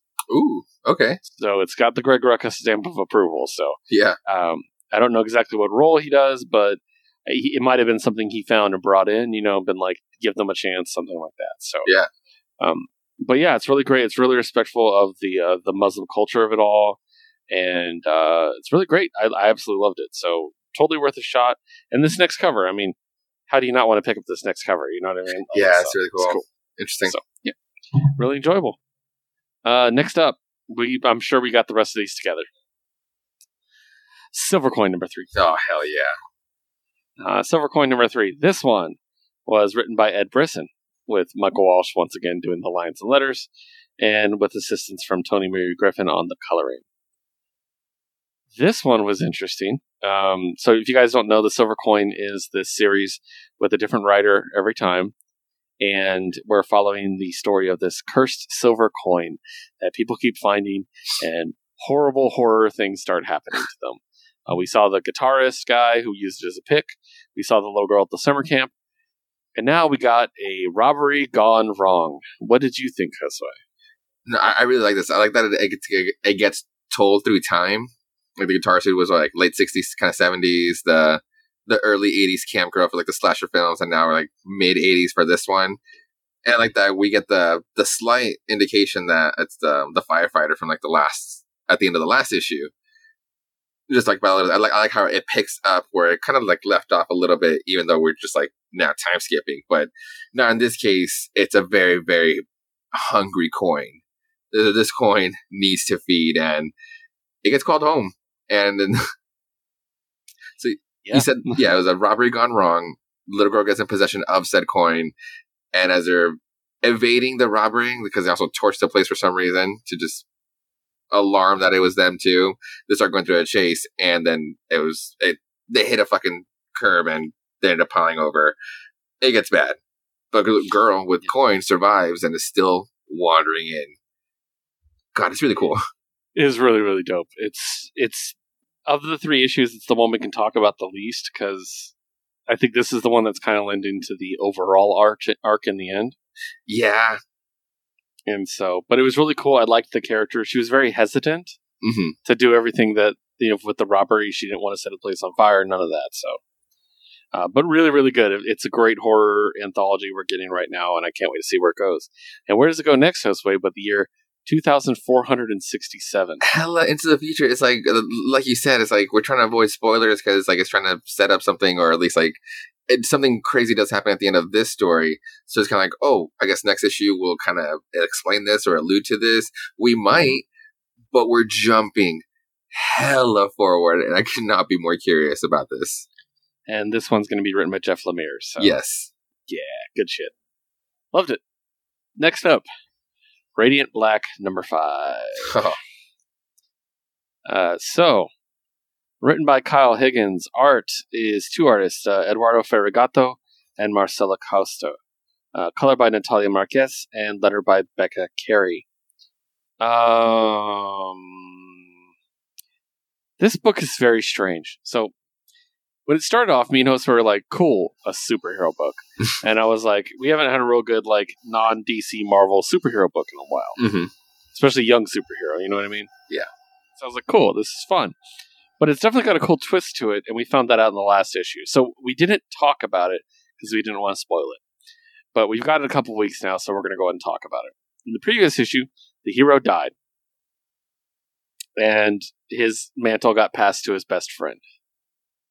That was shocking, because they gave us 4 issues getting to know this kid and then just kill him. Yeah. So, which was interesting. So now his best friend is the hero, and he doesn't really want it, but he's like, I'll do whatever you want as long as he doesn't die, and then his friend starts breathing again. Barely. He probably has brain damage. Yeah, hella critical condition. It was barely a cough. It wasn't even so much as a breath. Yeah. But at least he's, has movement, signs of life, so. But you find out that he's actually really good he's way better with the powers than our original hero. So I'm pretty sure all you just needed is your cartoon imagination. You're pretty much going to rock the suit. Yeah. I also really loved this video podcast talking about it. Oh my god. Because I don't know exactly who this is referencing, but I know who this is referencing. We know these guys. We all know these guys, and we all hate these guys. So that was fun. Gatekeeping assholes. Anyways, so he basically he talks to the robot that gave him his powers. He goes and he basically says, "I'll do what you want. Just let me find, Radiant Black, as I call him." Apparently, it's Radiant Red. Yeah, I like Radiant though. Oh, no, honestly, me too. So they have a big fight. He rips Red's ass. And you find out Red's powers, like they can make like almost like Juggernaut style armor, which is really cool. He still beats the crap out of him, and the helmet comes off, and it's a hot chick. Of course, it's a hot chick. And so he's like, "Oh shit!" And then what the fuck happened? Dude, 2 more Radiants show up. Everything just opens up. Help me here, because I am colorblind. Okay. What colors are these? Is it yellow? Dude on the left is yellow. On the right is pink. It was pink. I was thinking it was pink, but I didn't want to jump to a conclusion. So. Okay. And we find out, hey, there's more of us, and they get confronted by a super bad guy, and that's where we're left off. I love the way he talks. Yeah. It almost reminds me of the way Amelia talks when she's like in the robot in Infinity Train. Yeah. It's like that's the way I'm trying to picture how it's supposed to sound. Yeah, I dug it. One of my favorite parts about this book is the letters page, because just this one letter is "Dear blah blah blah." What? I thought that's pretty funny. So, yeah.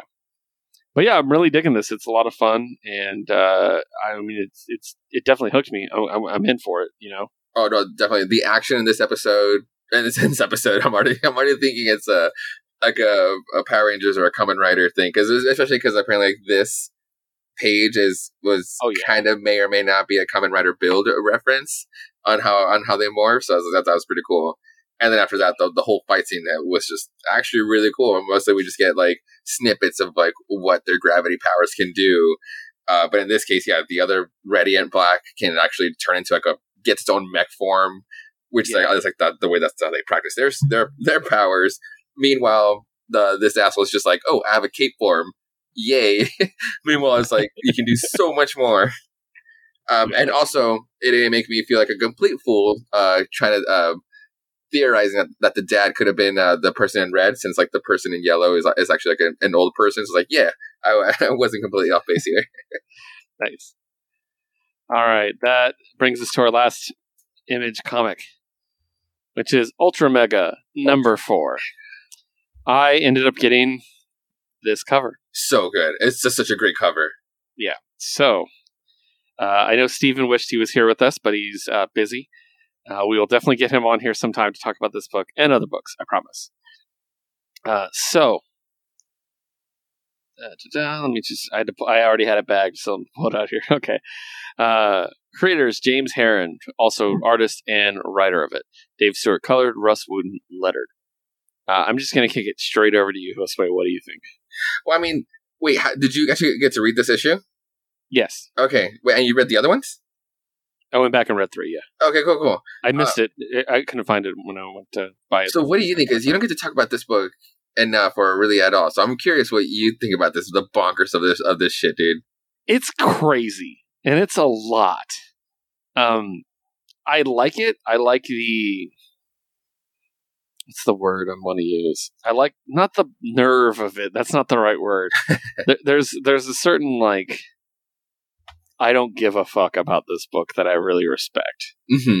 Like, that they don't really seem to give a shit about people's feelings. Or not feelings, but you know what I mean? Like, they're like, oh, you don't like this? Well, then this isn't the book for you. You know what I mean? Oh, yeah. And it's not 100% the book for me. I do like the art a lot because it reminds me of a lot of...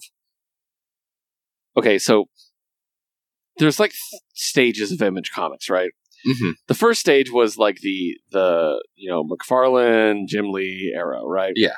And then there's a stage after that where they started doing some weird, like, high-end art is very strange books. Mm-hmm. This reminds me a lot of that era, is what I would say. And that's kind of what it is. It's really abstract. It's really gross, which isn't always my thing, but I do like the action a lot.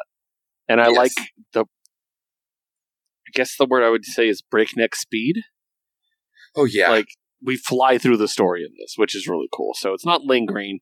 There's not a 6-issue fight. You know what I mean? That's not going to happen. So, yeah, that's kind of where I'm at. What about you? Because I know this, and, you know, it's not entirely my thing. I'm enjoying it, but it's not one of my favorites or anything. But that's why I wanted to kick it to you, because I want to see what you thought. Man, well, I first and foremost, I do love it. Because it's just off the walls, like you said, breakneck speed, just craziness of shit that's happening. Episodic, like having these issues monthly like this or whenever they come out, is nice. Like, they're actually just crazy, but it's definitely it's definitely a trade read. It's not 100% linear, and if you kind of forget maybe 2 details of what happened for the actual story, you'll forget based on the whole craziness around it. So it's definitely something that you kind of have to read back to back just to get the full aspect of it. And y'all actually get to have enough time, because apparently this isn't going to come back until next fucking year.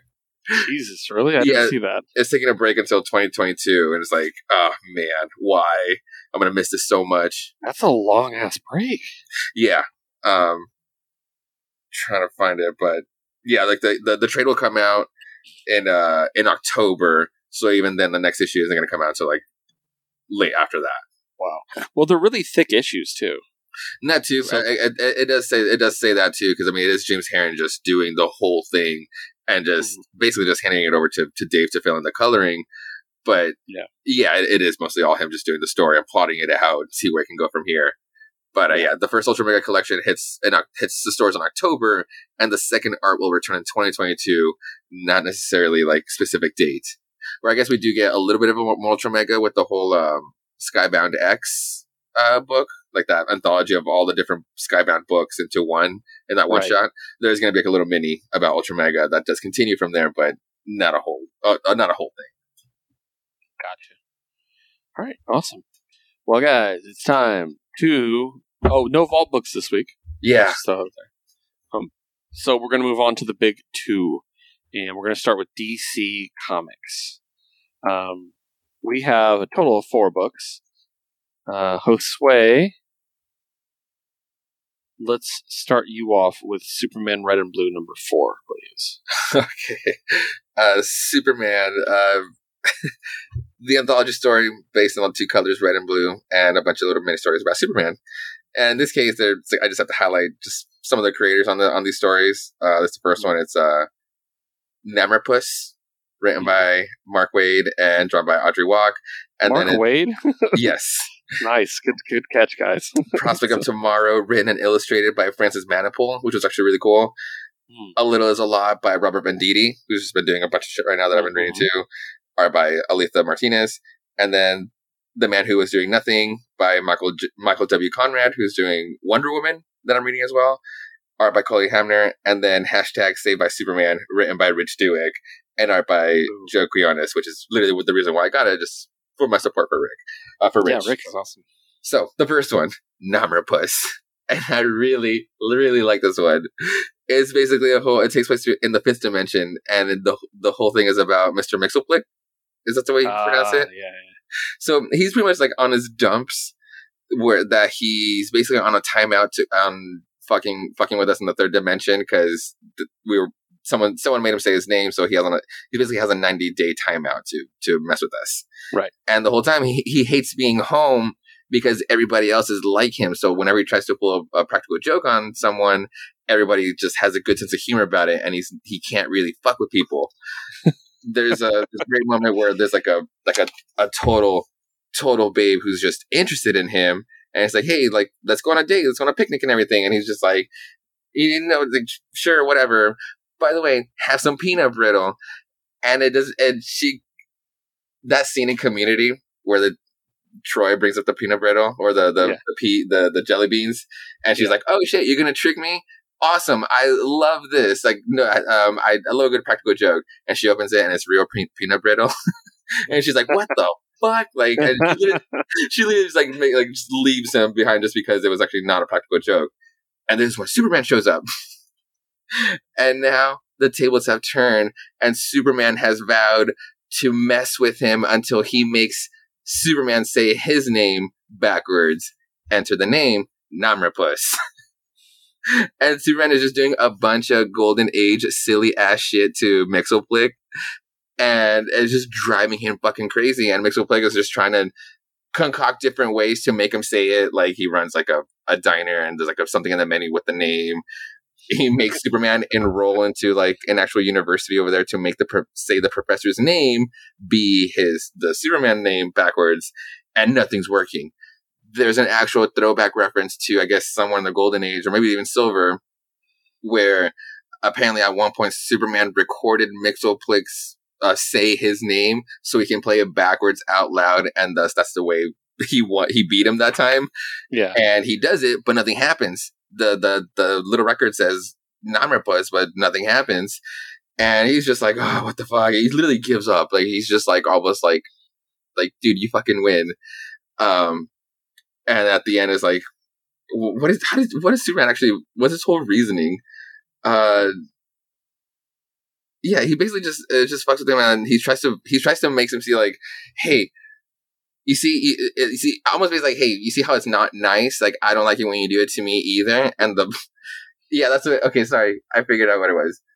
Superman starts going into a Boy Scout Superman lecture, and the whole time it's agony for Mixelplick. He's literally just like covering his ears. He can't take this giant lecture and being like, hey, be nice onto others so like you can be happier. There's a great part where he's literally bonking his head on a tree to just make it stop. And then at the end, Clark just sighs and is like, I tried reasoning with you, foolish on me. And then he goes, Tenek, Clark, what? I didn't hear that. What? Poof. Oh, that's great. And Mixelplick just still doesn't get it. It's just like reveling and celebrating. And then Babe shows up and kisses him on the cheek, and he's just like, oh, wait, what? And she's like, oh, yeah, the nice man basically made me realize what you actually did. The whole prank of not being a prank was the prank. And then he's like, wait, what do you mean? Who the fuck told you? The nice man with the red cape. And now he's pissed off all over again because Superman ended up helping him out win the date. It was so great. I don't know why, I just love this one so much. That's great. The next one, the Francis Manapul, which is really good for like the art style. It's just blood red on the pages and just highlights on the blue everywhere. Really cool.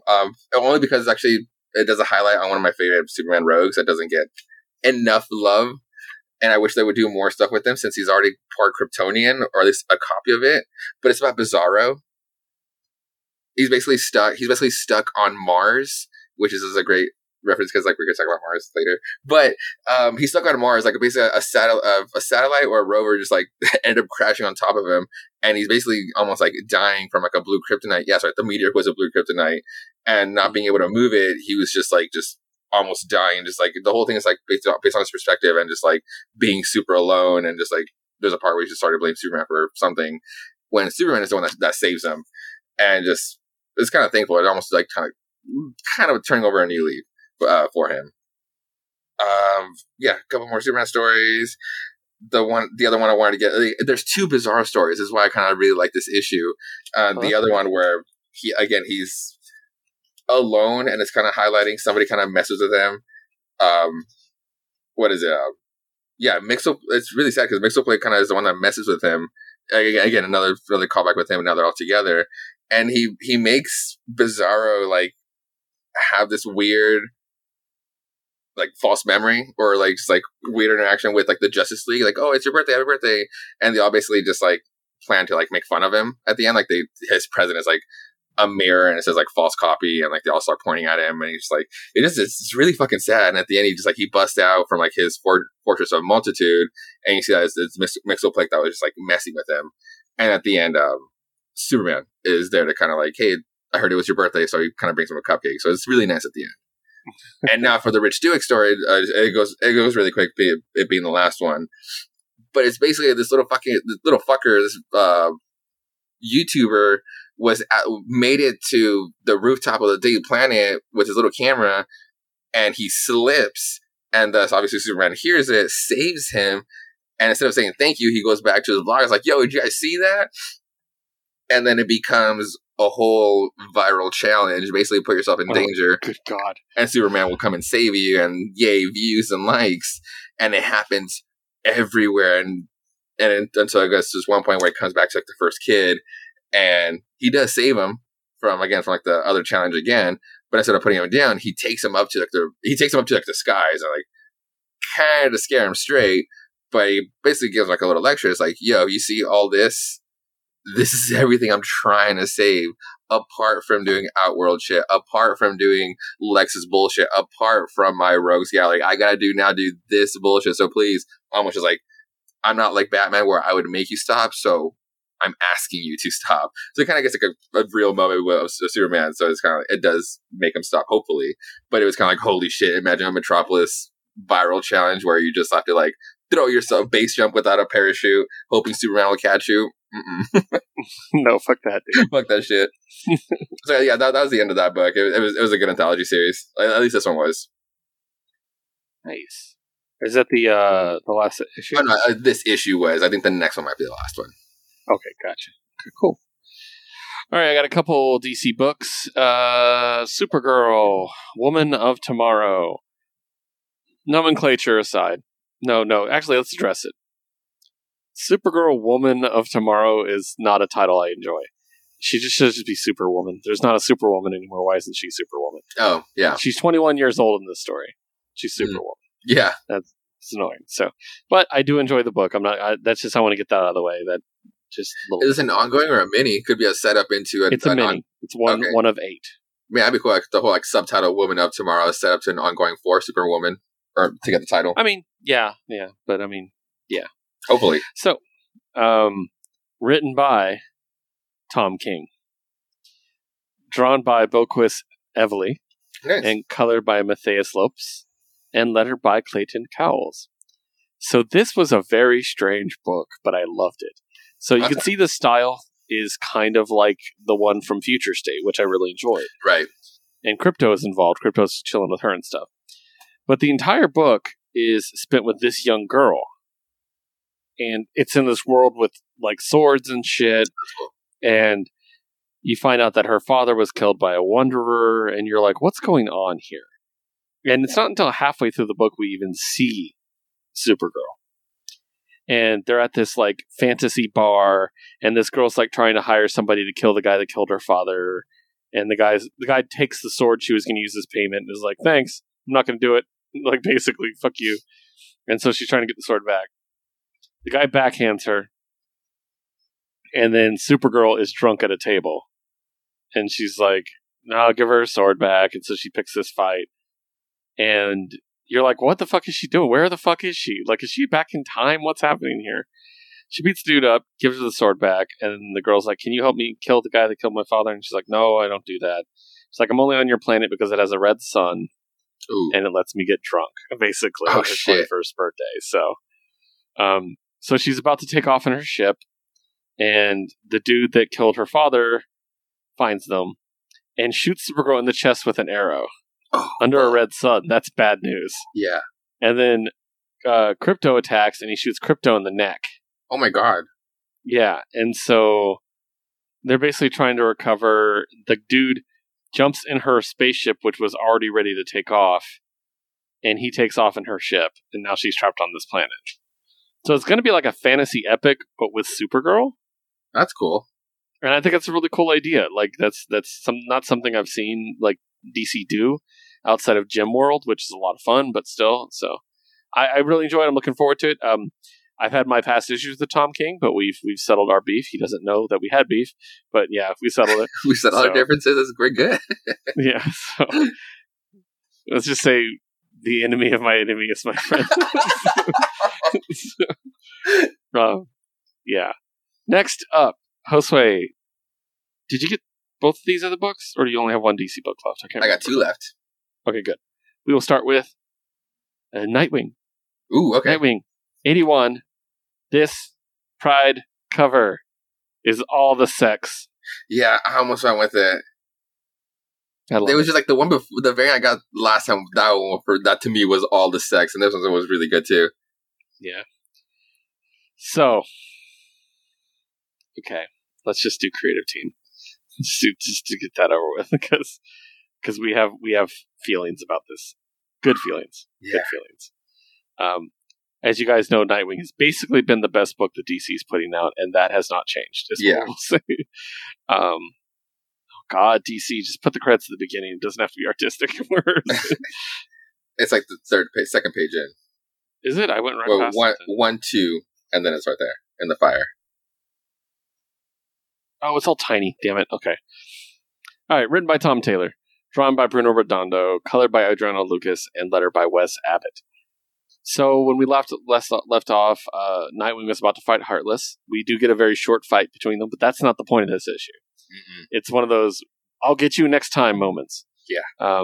It's a really great moment where Nightwing, basically, these kids are stuck on a destroyed dock, and he basically is like, well, open me up to the maritime channels. And they're like, do you really think people are going to help? Yes, everybody helps. Yeah. Actually, everybody who's ever been a creative person in DC apparently helps, because all the ships are named after creators in DC, which I thought was great. This is the Sealy.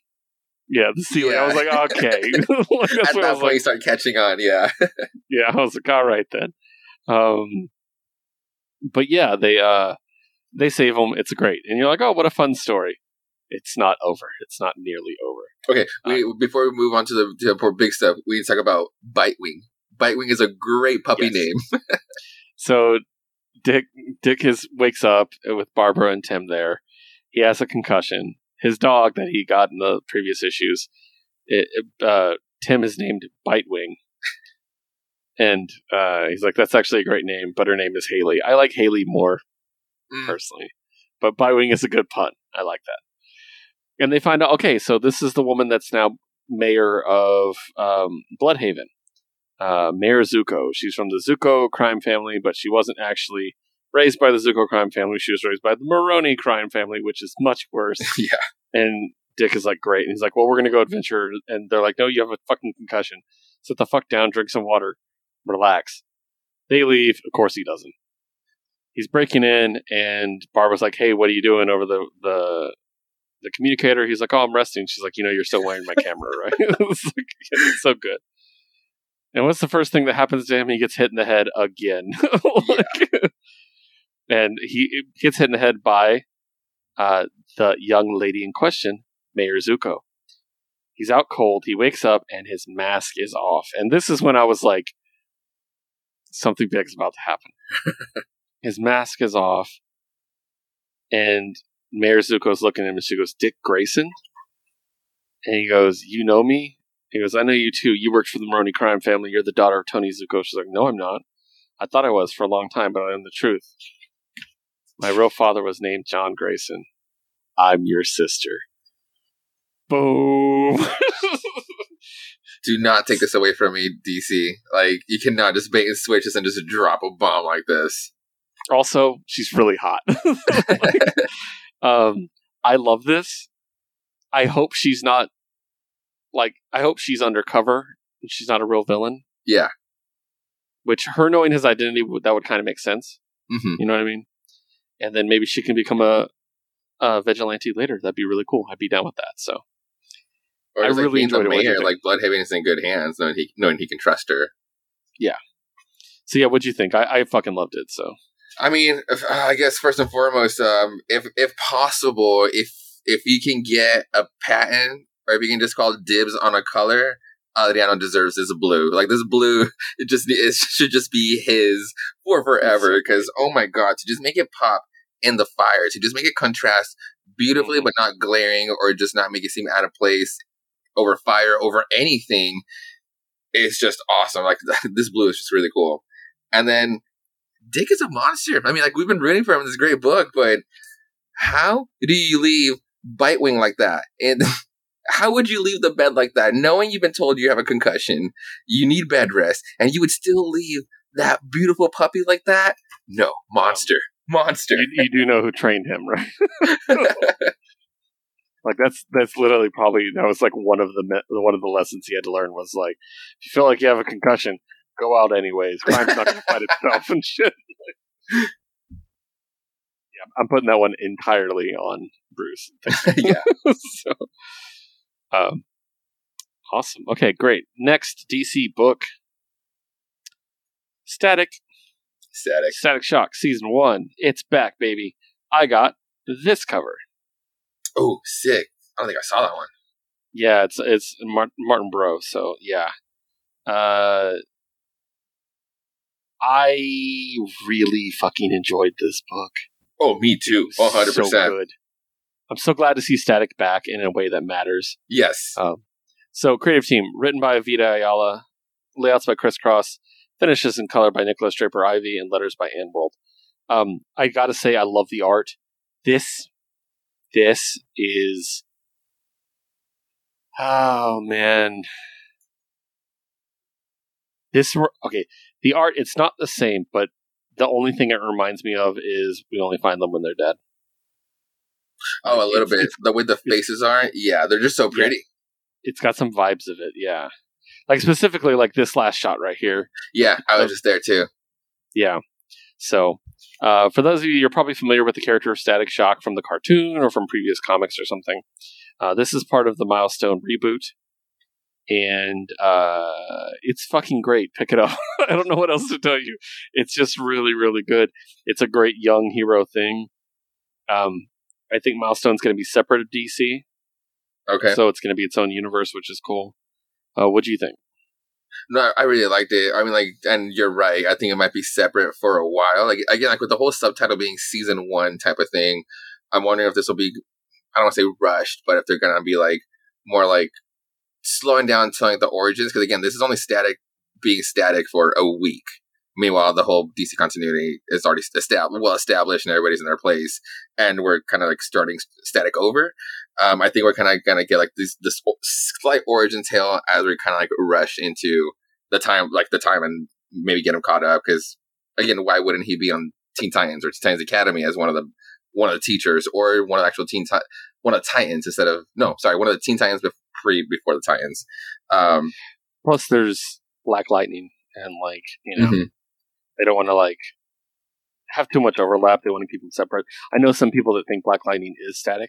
Oh, and Jesus! He just changed his name. So. Yeah. But other than that, like for our first issue, like it literally just jumped into being like a Volume 1 finale, like a first arc finale. Like the way just like bringing the fight to very personal, bringing the fight home, and just like being around a very dangerous situation, very dangerous scenario. Where it's like, damn, all right, let's fucking do this. It just felt very intense. Or also that part where you get a bit of the training bits where he can kind of manipulate or control fire based on the ionization of the lightning. That was really cool. That was so Spider-Man. Yes. Like, that's the moment Peter would have, like, if I use the thing to do this and this, and it's like, yeah, that's totally awesome. And I like the reasoning behind it. You find out why he knows these things. Yeah. You find out why he knows how to fight. His dad taught him how to fight. Like, it's Yes. really good at building who he is, like building a foundation for the character. So, yep. Awesome. All right. Now we're going to move on to Marvel. And we don't have as many books as I thought we did. We just have a lot because I buy variant covers and my stack looks gigantic. So, Jose, start me off with Miles Morales 27. Miles Morales 27, The Clone Saga. Issue number 27, Legacy 267. Saladin Ahmed as a writer, Carmen Garnedo as the artist, David Gurriel as a colorist, and Corey Petit as a lettering. So, we're doing Miles' take on his Clone Saga, only in this issue we get to reveal that they're not exactly clones, so we can't. It's not like Boo, Clone Saga on Spider Miles. So yeah, the trio of the God damn it, I'm already going to say other clones. Let's just say other clones. They got the drop on Spidey because he went there to destroy their lab, and then the leader of the clones was like, "Dude, you messed up our only cure. Now you've doomed us. Now you've killed us. So before we die, we're going to make you suffer." And basically, his messed up plan is to go to the hospital, pick up Mom to go home, and then have a little family meeting. And meanwhile, Miles can't do anything. Only the whole time he's able to kind of like slowly like rip the webbing that he's in from the inside. He figures out like this clone's webbing isn't as strong or isn't as pure as like the one that he makes or the one that he has. So they leave him there with like the one, because it's like the one that kind of looks the most normal one looks like Miles. There's like the actual spider looking one, and then like the blobby morphic one. He's the one that gets left behind to guard Miles. And the whole time he has like a heart to heart where it's just like, yo, I know that you don't really want to do this. I know that you're scared, and he's just like overpowering it on this whole thing. Help me out here. If you really are, if you say like that you're not a clone of me, but some way, I forget how like they're made, like the way that they're modified differently from all these different Miles. If all these people are Miles themselves, if they really truly believe that, then this is where he starts talking to them. You would know that this shit is wrong, and I wouldn't do this, so you shouldn't do this. And basically, he does help him out by when Miles rips out of like the webbing, he doesn't attack him. So he just does let him leave. First thing he gets there, it's where he starts zooming to the hospital. At the hospital, this shit starts happening because it starts becoming a ruse where the spider looking one is just like terrorizing the hospital. Rio is there kind of like making sure like what's going on. She sees quote unquote Spider-Man helping out everybody else. And meanwhile the spider one is just like still wreaking chaos. Mm-hmm. And when Miles does get there, the spider just like brainwashes him because like the spider one just has this like mind swiping ability. It's just very weird. But he's able to knock him out, and he realizes like, oh shit, this wasn't the real fight. Because the mom is still there. The mom is still there, and it's like, yo, so what happened? Because the whole time, fake Miles was logging into the computer for information to know where to go, where the house was. And yeah, we come back home, and fake Miles is there, very menacingly holding baby Billy. And it's like, no, please do not hurt this baby sister. So that's pretty much where we're at right now. It's just like kind of moving some pieces forward. Gotcha. Nice. All right. I know this is a big one. Talk to me about Venom. Oh, man. I was not ready for this. Venom number 35. Legacy issue number 200 by Donny Cates and a whole mess of team. I'll try to shut them out when I get to it. But yeah, post Eddie King in Black, as he is the new King in Black, God of the Symbiotes. Oh man. Okay. I thought we were ready. I thought I was ready to like, all right, I'm ready to tackle Ron B's and Al Ewing's take on Venom coming up next after this, but now I'm even more curious, and I almost kind of don't want it anymore just because of what happens here. Basically, him being the new God of Symbiotes has taken a very, very big tool. He can manipulate every single symbiote across the cosmos, all around Earth, everything. But it kind of becomes a whole Project Patron thing. It's literally been draining him. He's basically an old man now, and but most important than anything, he just wants to be a dad. He just wants to be a dad for Dylan. And it's not like he's like running out of time or anything. It's not like he's like now dying, but he's just fucking old, dude. Like, that's Eddie Brock now. And Dylan is still very much a teen. And the whole thing about, it's strange because he's only human. Noel was fucking Noel. But yeah, he's still trying to be a dad. And the whole time, and now, since he can just like have all the symbiotes, it's not that he doesn't want it, but his own symbiote is now basically Dylan's symbiote. He's like, he does like the whole guard dog thing that we've seen throughout Donny Cates' run. And with the super cool chain link leash, Dylan just gets around and gets to school that way, at least like to protect him. Because Dylan, post King in Black #5, he doesn't have his symbiote manipulating abilities anymore. He's just a normal boy, which is great. It's all fucking Eddie wanted for him. Mm-hmm. But yeah, then Sleeper shows up and is like, yo, duty calls. There's shit to do with the symbiote stuff. And Dylan, you're late for school anyway. And there's a great moment that I've been waiting for this whole time from the Donny Cates run, especially since it was Donny who brought it up ever since the beginning of his run. Dylan finally asks Eddie's our original symbiote, what do I call you? It's like, what do you mean? Like, yeah, like, what's your name? I see. No one has ever asked that. I don't quite know how to answer that, really. And it's like, oh, fuck yeah, because it was this whole first callback is the original Vietnam symbiote wearing dude, the Vietnam guy, Rex. He was the one that called out Eddie. Is like, dude, do you even know its fucking name? And at that point, it never really got raised again. It never really got brought up because of everything that was happening. And it's explained so beautifully by it. You see, my kind, we don't have names, not like you. Each of us communicates with the host through a certain emotional vibration. This emotional pattern is how we distinguish ourselves from the collective hive. It wouldn't be pronounceable by human vocal cords. And it's like, so can I hear it? What? Your name, your emotional pattern, can I hear it? Well, yes, of course. Hold on tightly. And he just like, the dog just closes his eyes, like Simba just closes his eyes. And Dylan's like, the chain just like rattles a little bit and like a tear just drops down. It's like, thank you. Like, I needed that. You're very welcome, Dylan. Like, anytime. It's like, what? Like, yes, like, give me all this symbiote goodness that's always been there instead of just being a bunch of edgelord, like, goodness in its own way. But, oh my God, this is exactly what I fucking wanted. Meanwhile, there's another scene with Eddie and Spider-Man.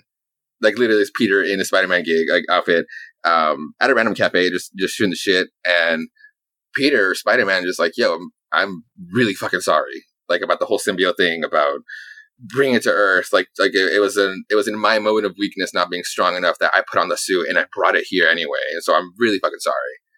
And he's like, dude, just shut up. The symbiotes have been here for thousands of years. It was in Vietnam. It was part of the Weapon Plus program. Beowulf and Grendel is based on them. This isn't on you. And Peter, who's just having like the mask is like up his nose because he's been eating, just has like a moment of clarity, like a moment of relief, like no words. It's really fucking cool where he's just like thinking it through and just like accepts it. Just like puts the mask back down and be like, okay, cool. It's almost like a burden was lifted off his shoulders. It's like, he doesn't really say like, you're right or thank you. It's just more like, cool. Like, cause like these two just also have like their own fucking history. So it's kind of like, yeah, from everyone else, he definitely needed to hear this from Eddie, which is actually really cool. I actually really dug this scene. And then, yeah, it's just a big fucking issue. Eddie's doing his God thing. It's just like, then taps into just everything. And then he starts talking about there's one last mission. There's one bit of symbiote that didn't get to make it back, and it's also out there, and something that he hasn't dealt with. The fucking Maker, the ultimate Reed Richards, the Maker, who's been an asshole and was able to. He brought his own symbiote, then tweaked out a little bit of Eddie's to kind of then like have his own control over it, and then he got ported over back to the Ultimate Universe, and that was the end of that. And this whole time, Eddie's literally giving the speech to everyone. He's around the table with the Avengers. He's at the fucking Quiet Council. That's fucking Eddie sitting there on an open chair in the Quiet Council, just talking to everybody, which is fucking crazy. There's a moment in space where he's also saying this to Silver Surfer, the Guardians, and their super dope matching fucking jackets. I really gonna want to read the series now. And yeah, he's basically telling everybody's like, yo, we need to handle the Maker. And everybody's like, oh, fucking Tony is just like, yeah, sure, it might not be that crazy though. Just giving a bullshit Tony answer. And Cap is like, no, for sure, like we'll look into it. And Cap's like, yo, and as I said before, you can still be part of the team. But Eddie's like, no, I'm actually really fucking busy.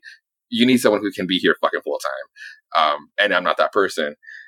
And Cap's like, cool. Do you have anyone in mind? In fact, I do. And you already know him.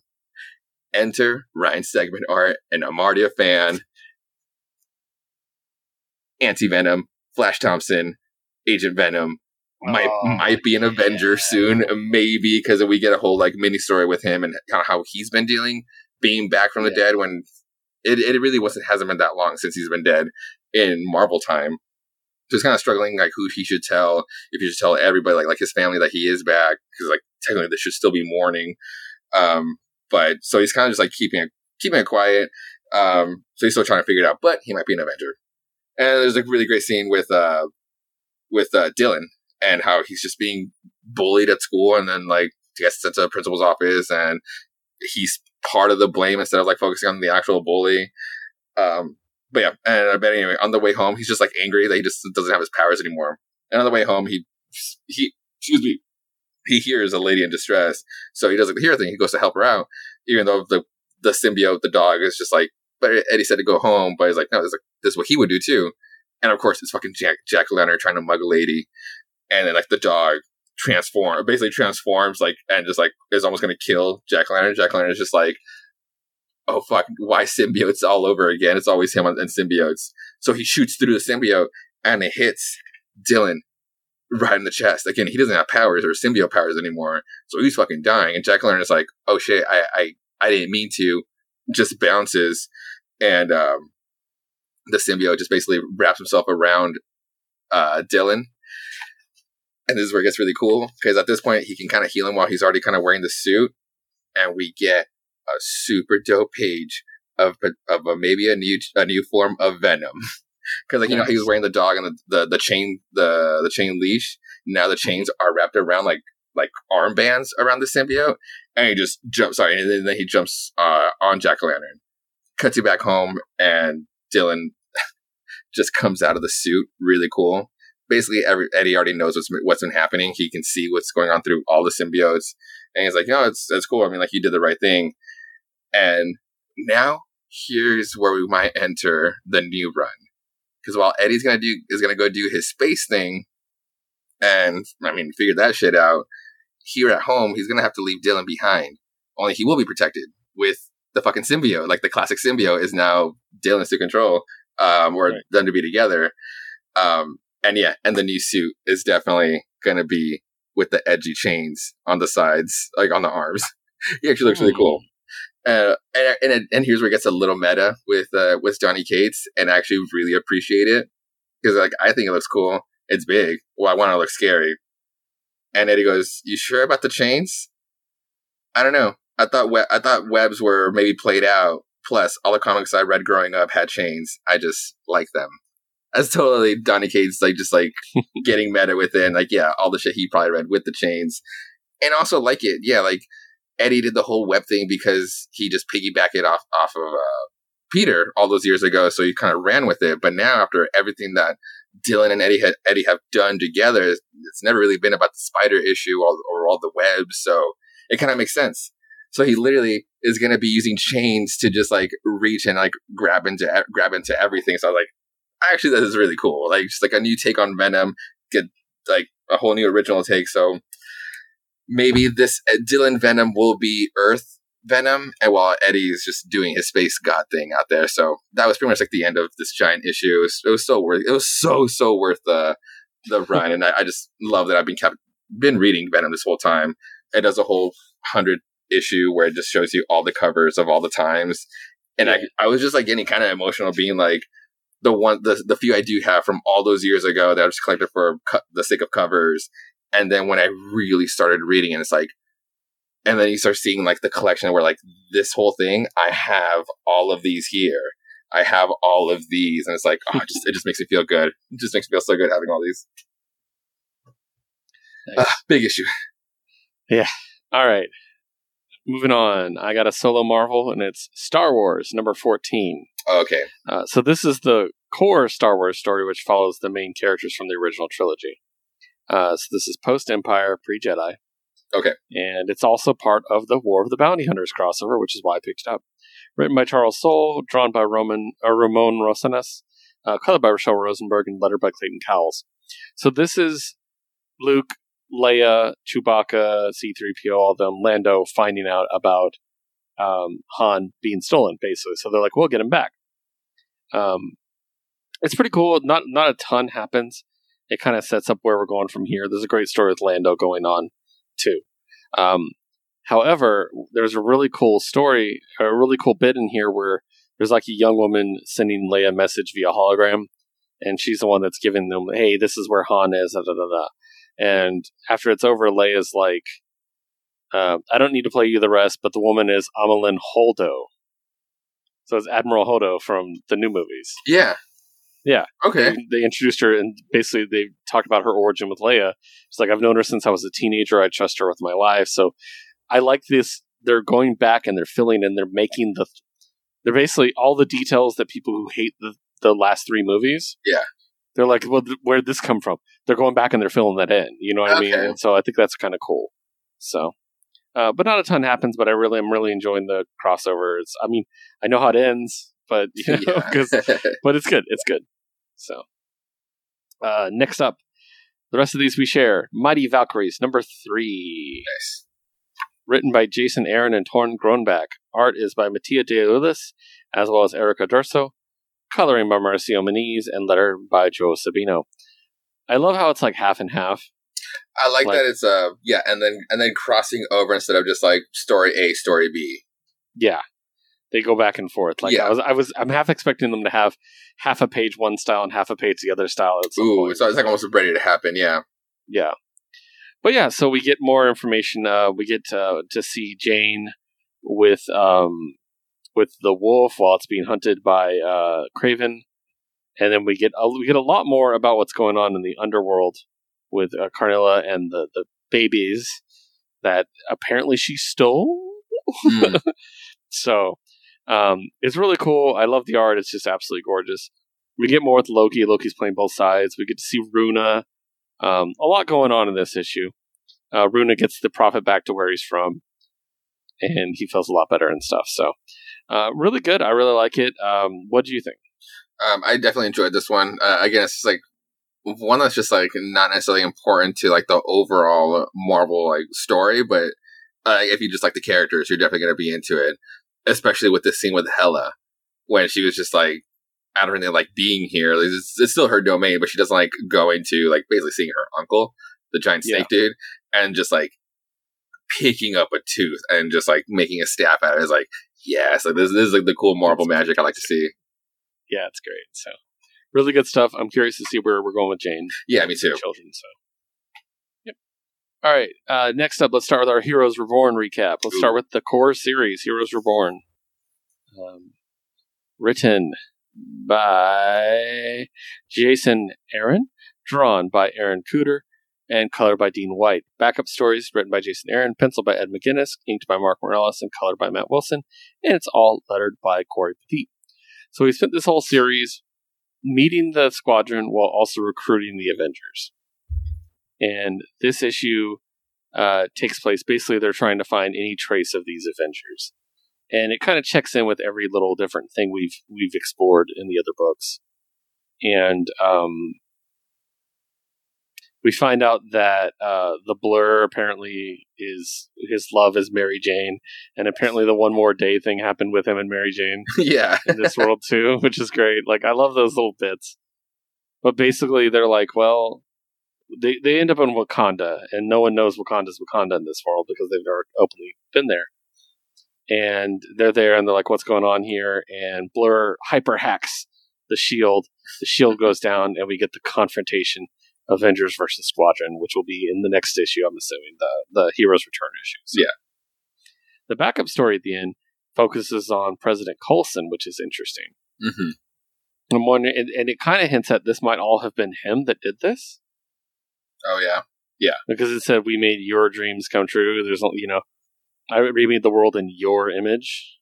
So either, it's just really interesting. So, but you find out that J. Jonah Jameson is his press secretary and Thunderbolt Ross is vice president, and he murders both of them to blame it on Wakanda, of course. So it's really interesting. I really dug it. I cannot wait for the next issue. I want to see this fight. It's going to be great. I know, to finally see this long coming fight. I definitely like this issue being with the callbacks that never happened, like the opening sequence to this Civil War. It was like, damn, it would be pretty heated if this Batman, not Batman, was a congressman and still had this particular issue for the Registration Act, being against it, but he probably had to have a different face as the real guy. So it's kind of like, it was just very interesting painting that story. And then also because we have this thing where we read it, and it's like the quote unquote Batman Nightwing thing, but with the underlaying of all the Spider-Man rogues and mythos. Mm-hmm. I like that. It's like, and when Hyperion is like, and look at yourself, you have to go back to using that fucking symbiote thing. It's like, it's still holding on to like the whole Spider-Man mythos. Like, this Batman had to use symbiote, and it's like, oh, that's actually really interesting. I do kind of want to read that. Yeah. The other one I kind of did want to read. What was the other callback that does this? No, I mean, like, this one, the fucking, the Dark Avengers, the Dark Squadron. Yes. This team was really cool. This inverted Moon Knight, this all-black Nova, Sentry, whatever. But a Valkyrie is part of the Dark Avengers, Dark Squadron, and then a speedster, Ghost Rider. Hell yes. Runner. Yeah, that was like a Ghost Runner, like a speedster for a Ghost Rider. Like, I want to see this team in action. Yeah. Dope. It's pretty cool. Yeah. I'm liking it. I like that we had little windows and they cut away, and you're like, damn it. I know, yeah. So, next up, the Other Heroes Reborn book for the week, Weapon X and Final Flight. Ooh. Written by Ed Brisson, drawn by Roland Bolschi, colored by Chris O'Halloran, and lettered by Corey Petit. I really liked this one. This is one of my favorite of the one-shots, I think, for Heroes Reborn. But that might be because I absolutely love Alpha Flight. I have such a weakness for Alpha Flight. Did you end up hating the Blur this week? Because he was just a monster this week. He was way too much. Yeah. He was super... I think they did a really good job of starting them off as more likable with like, oh, that's weird. Like something's off. Mm-hmm. And then as the weeks go by, as issues come out, the Squadron gets less and less likable. Which I really liked. So this week he was borderline like hateable. For sure. I was gonna say like his callback, his like amusement of like be like, oh, I get to knock twins as a kill list instead of like this like the perverted way. Just like, man, like who the fuck is this dude? And then it's just like was it Nighthawk and another one and Hyperion, and you're just like hearing this shit and just like letting it slide. It's like, what the fuck? It's so dark. Yeah, exactly. So but in this one it was just like the little backstory of like when supposedly Wolverine killed Hyperion. Yeah, so he killed Hyperion, but they're able to bring him back alive because it's Hyperion. And yeah, basically they already annexed a bunch of Canada, and they're like, well, no, we're going to stop you from taking the rest of Canada. So, Alpha Flight's in the right in this case. Mm-hmm. And in the end, Sasquatch trades Wolverine's life for Canada. And Wolverine is dropped on a lifeless planet with no oxygen where he'll choke forever, basically. Although, depending on your canon, because I remember there was a what if where Wolverine was thrown into space and he died immediately, so depends on your canon, I guess. So, but yeah, dark as fuck, but it was really good. I enjoyed it. So. Oh no, varies, especially where it's like the whole team just walking away in the end. Like, yeah, I guess in the end it was the better decision. More lives were saved this way, but at that what cost? Like Sasquatch cost, on his knees and everybody just walking away is like, oh fuck, very brutal, very dark books. Yeah. All right, now we're going to switch over to our X-Men section, and we're going to start with Demon Days. Yes. Which it took a while to get to us from the last issue, but I'm very excited it's back. I got both. Yeah, you got both. I need to go Yeah. back for the cover A, but this one's just so Yeah. beautiful. Demon Days Mariko. So, of course, Peach Momoko does story and art. Zach Davison assisted with the translation. By the way, he actually does a lot of translation. If you see pretty much any Japanese story translated to comics, Zach Davison usually does the Oh, nice. translation. So, and Ariana Mayer doing the lettering. I really liked this one. Dude, It's fuck so yeah, right? good. Basically, it's the story of a young girl named Mariko, which is obviously, a character in Marvel that we know. It also features Kuroki, who ends up being Black Widow. And basically, Mariko finds out that her mother was an Oni, and that she's basically trying to find out who she is and everything. And there's another Oni that subsists on the blood of Onis, and is trying to basically capture her, but Black Widow decides to defend her. Black Widow's a traitor, but she's just like, but I grew to love you. And the moments where they show where she's like little girl Mariko with Black Widow, and like she's hugging her and stuff like that, I was like, that's really sweet. Like this page right here. Yes. That was just fucking adorable. So I really enjoyed that. But yeah, and it sets up really well, I think, going into the next issue, where I think this is going to be like an actual ongoing story coming into it. And the next issue is going to be Cursed Web, which it does look like Mariko's coming back. I don't know who all is going to get involved in this. With it, that looks like Mystique, personally. Mystique, Sabretooth, yeah. And like the way the hood hangs on that one with the pink, could it be like a Gwenpool? No, it's not Gwenpool, but Spider-Gwen. They don't make her Maybe. blind, but Yeah. But they did name it at the top, the next installment of the Yoshida saga. nice. So that's kind of cool. So it's all going to be about Mariko and ongoing. I really liked it. Very beautiful art. Oh, It's absolutely very. great. I love this kind of like, I don't, wrong word, twisted take, but I love these like just different takes on like, it's like ancient tales and then like throwing in like the Marvel universe into it and just like see how it just like flourishes, and it's so pretty. Next up, New Mutants, number 19. Oh, New Mutants, okay. Cover A. Yeah. This one. Nice. This one. Ooh. So, which is funny, Monet's on the cover of New Mutants. Not X-Corp, but we'll talk about that in a bit. Okay. So, New Mutants, Hellfire Gala Saga. Written by Vita Ayala, drawn by Alex Linz, colored by Matt Mia, and lettered by Travis Lanham. So, a lot of this is dedicated to Warlock, and him trying to find a place now that Doug is, married. Mhm. And I should say before we get started, New Mutants is one of those, we talk about it sometimes, how there's like 6 stories going on at once. So, Yeah. for us to sum up everything, we're going to miss something. But there's a big chunk of it that's about Warlock. There's a big chunk of it about Karma, Mirage, Wolfsbane going on. Karma makes a great appearance. Her outfit looks hilarious. But it's great. It works for her. And then they shut down this sexist douchebag, which is a lot Oh, of fuck fun. it. Yeah. I think it's interesting that Wolfsbane did not dress up, and I think it's interesting that Wolfsbane is in wolf form the entire time they're talking, Mhm. with Shadow King fucking with her head. And then also we get to check in with the kids at the end, which we'll talk about in a moment.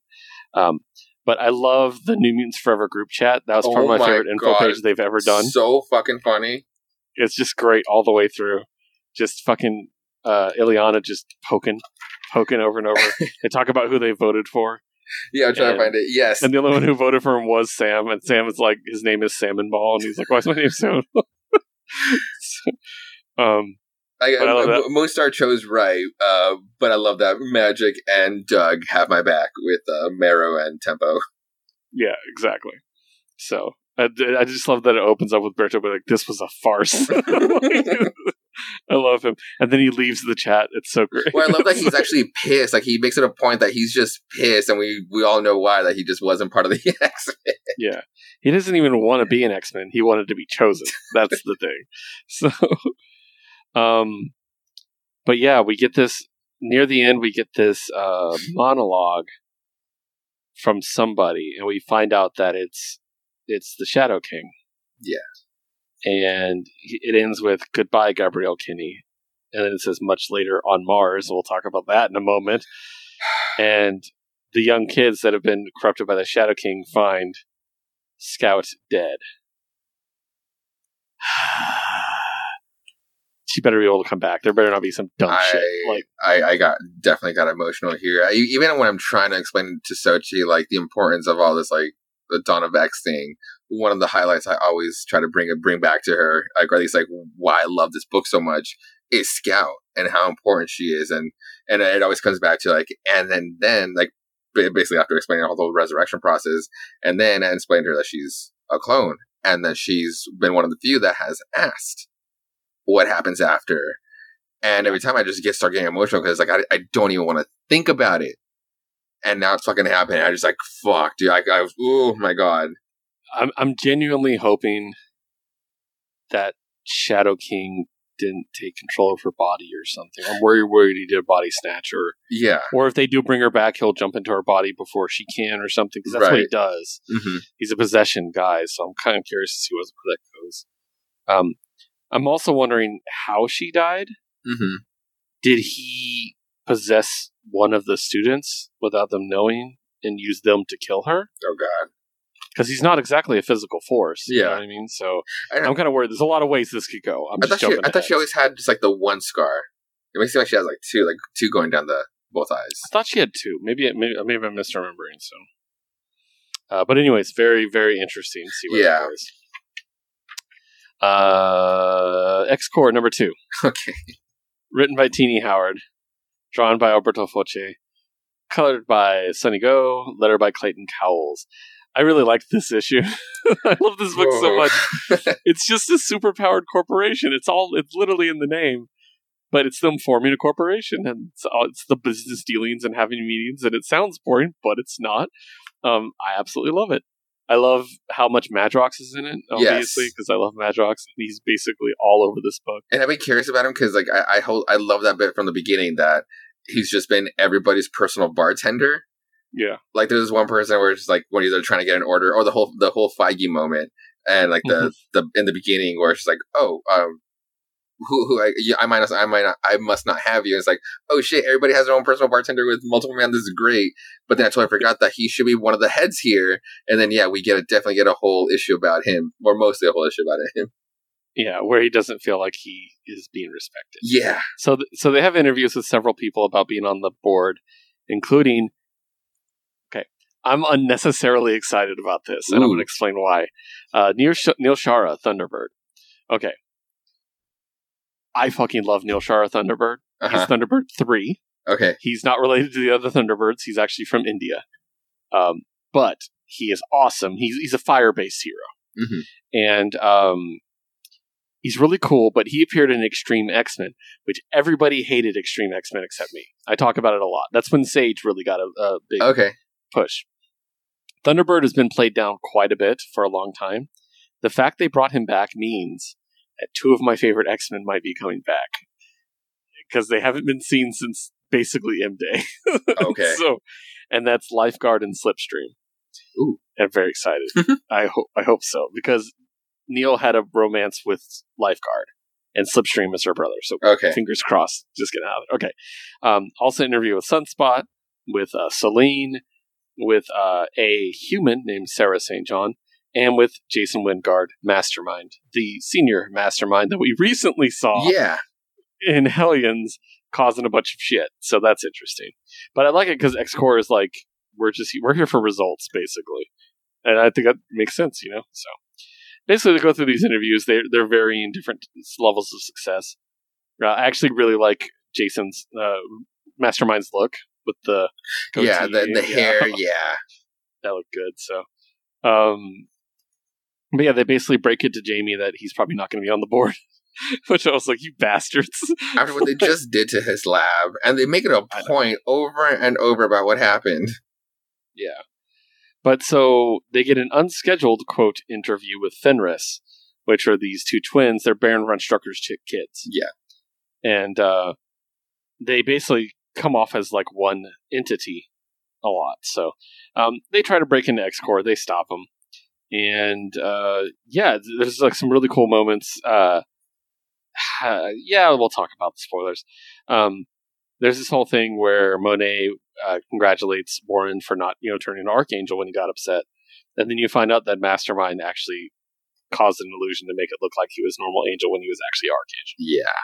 And in that case, they did put Mastermind on the board because he was very useful in the end. He did prove himself. Like even from like his opening speech, is like that should have been a done deal, and then to just but then play the Nazi children the way they did to just actually further prove the point, and then at the end being like the secrets between the two CXOs, and it's starting, and it's like, please don't start with all the bullshit.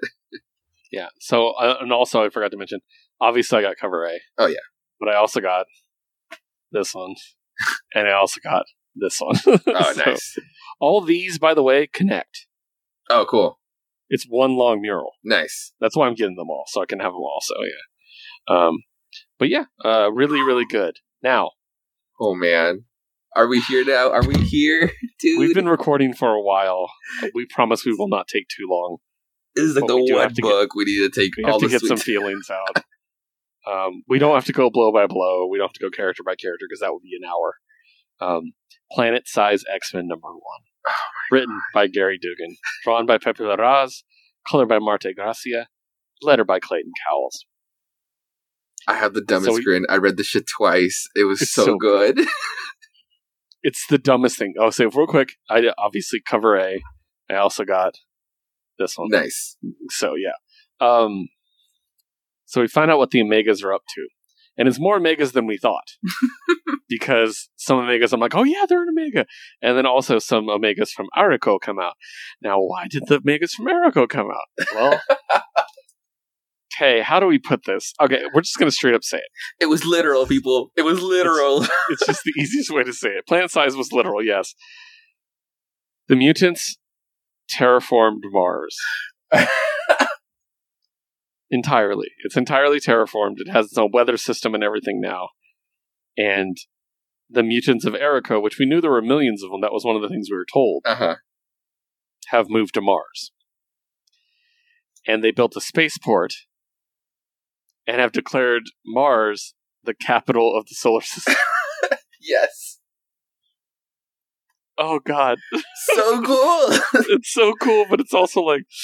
like the other heroes are not gonna like this very much.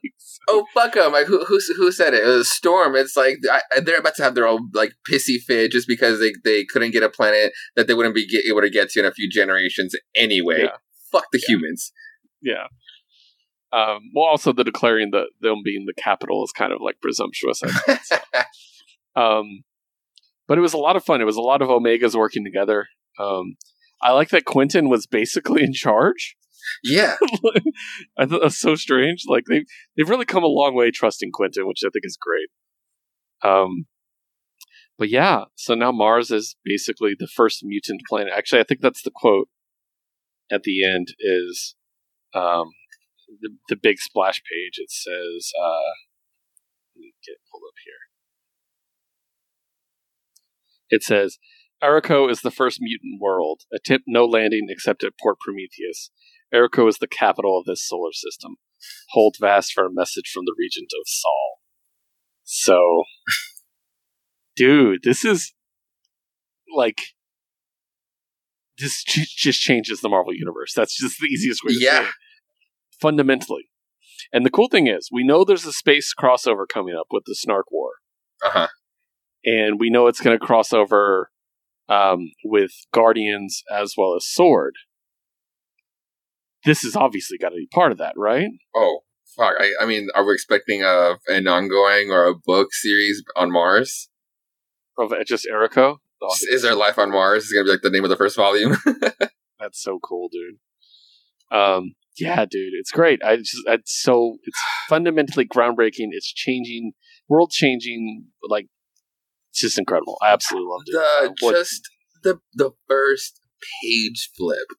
The shot of Magneto doing what he's doing. Oh, yeah. Oh, my God. Like, just like, what's the line? Iron will not present a problem. Just like, fuck, yes, the whole opening sequence. What was the line I just really liked? luck and time when need to be on your side, but you'll have Prometheus and hope, and that's even better. Yes. I love it because one of the things, and again, we talk about a lot, people shit on the big two, but if you're not reading X-Men, you have no right to criticize the big two. Because this is some of the most creative shit in comics. Yes. It's not just superhero shit, like this so happening was just like, what the fuck? Making Excalibur all over worth it. Yeah. It's just absolutely amazing story. It's so creative. And it's great because they get all these Omega mutants together and you realize, God, they have a lot of fucking power. Yes. And they all work together. That's a pretty impressive force. Like, there's not a lot of people. And they even make it a point. I can't think of a single threat that could take out all the Omega mutants. Together, like, oh my god, a book series on that alone, just like them as a team, we're just going out there. Omega X. That'd be great. Yeah. So no, it was great seeing them all work together. Like I said, Jamie Braddock even helped, which was hilarious. He gave birth because he took it too seriously. Because he's oh my god, he took me literal. I mean that's Jamie. So. That's Jamie. But I loved it. I absolutely loved it. I cannot wait to see where it's going. What do you think? No, me too. Especially in the end, where like they make it a point where, or touching on the first point with the Omegas, where they're like almost like, "Yo, are we sure about this? Like, do we need a Legion?" And then fucking Magneto just saying it first publicly, so that Legion didn't say it first. Where it's just like, "No, it's cool. I don't trust him yet."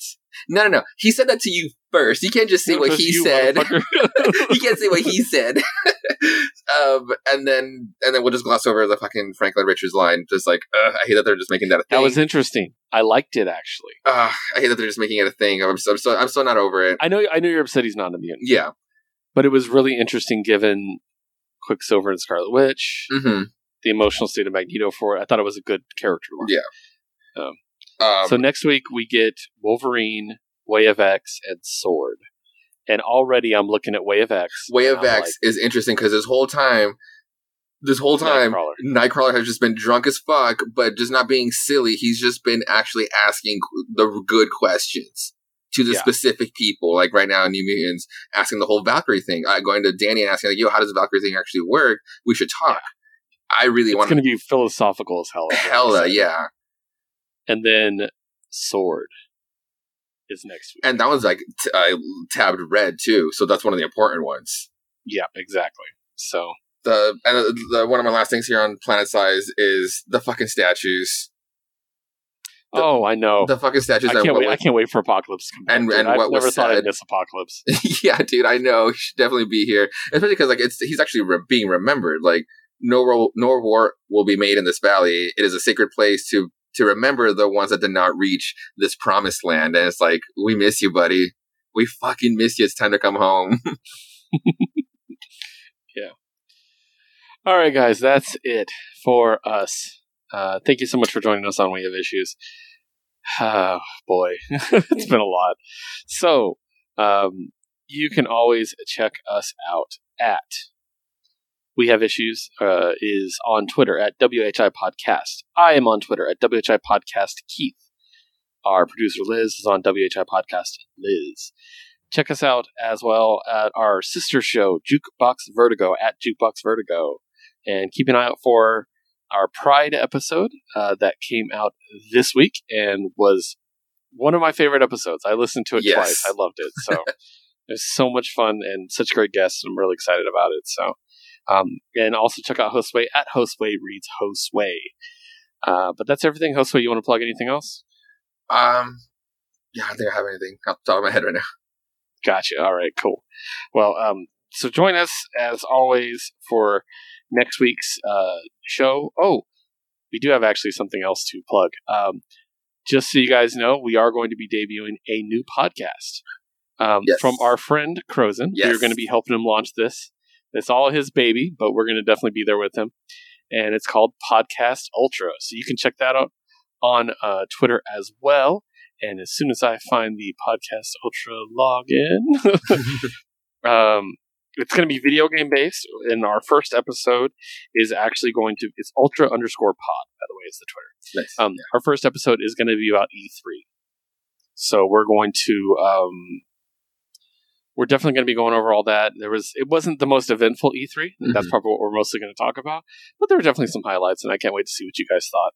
And we're going to count down the things we like the most and talk about the disappointments as well. So, once again, that Twitter is ultra_pod, and our host Crozen is Crozen_. So thank you so much for joining us. We appreciate it.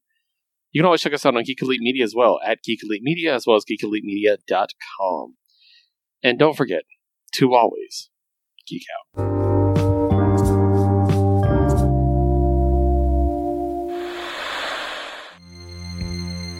This concludes our broadcast.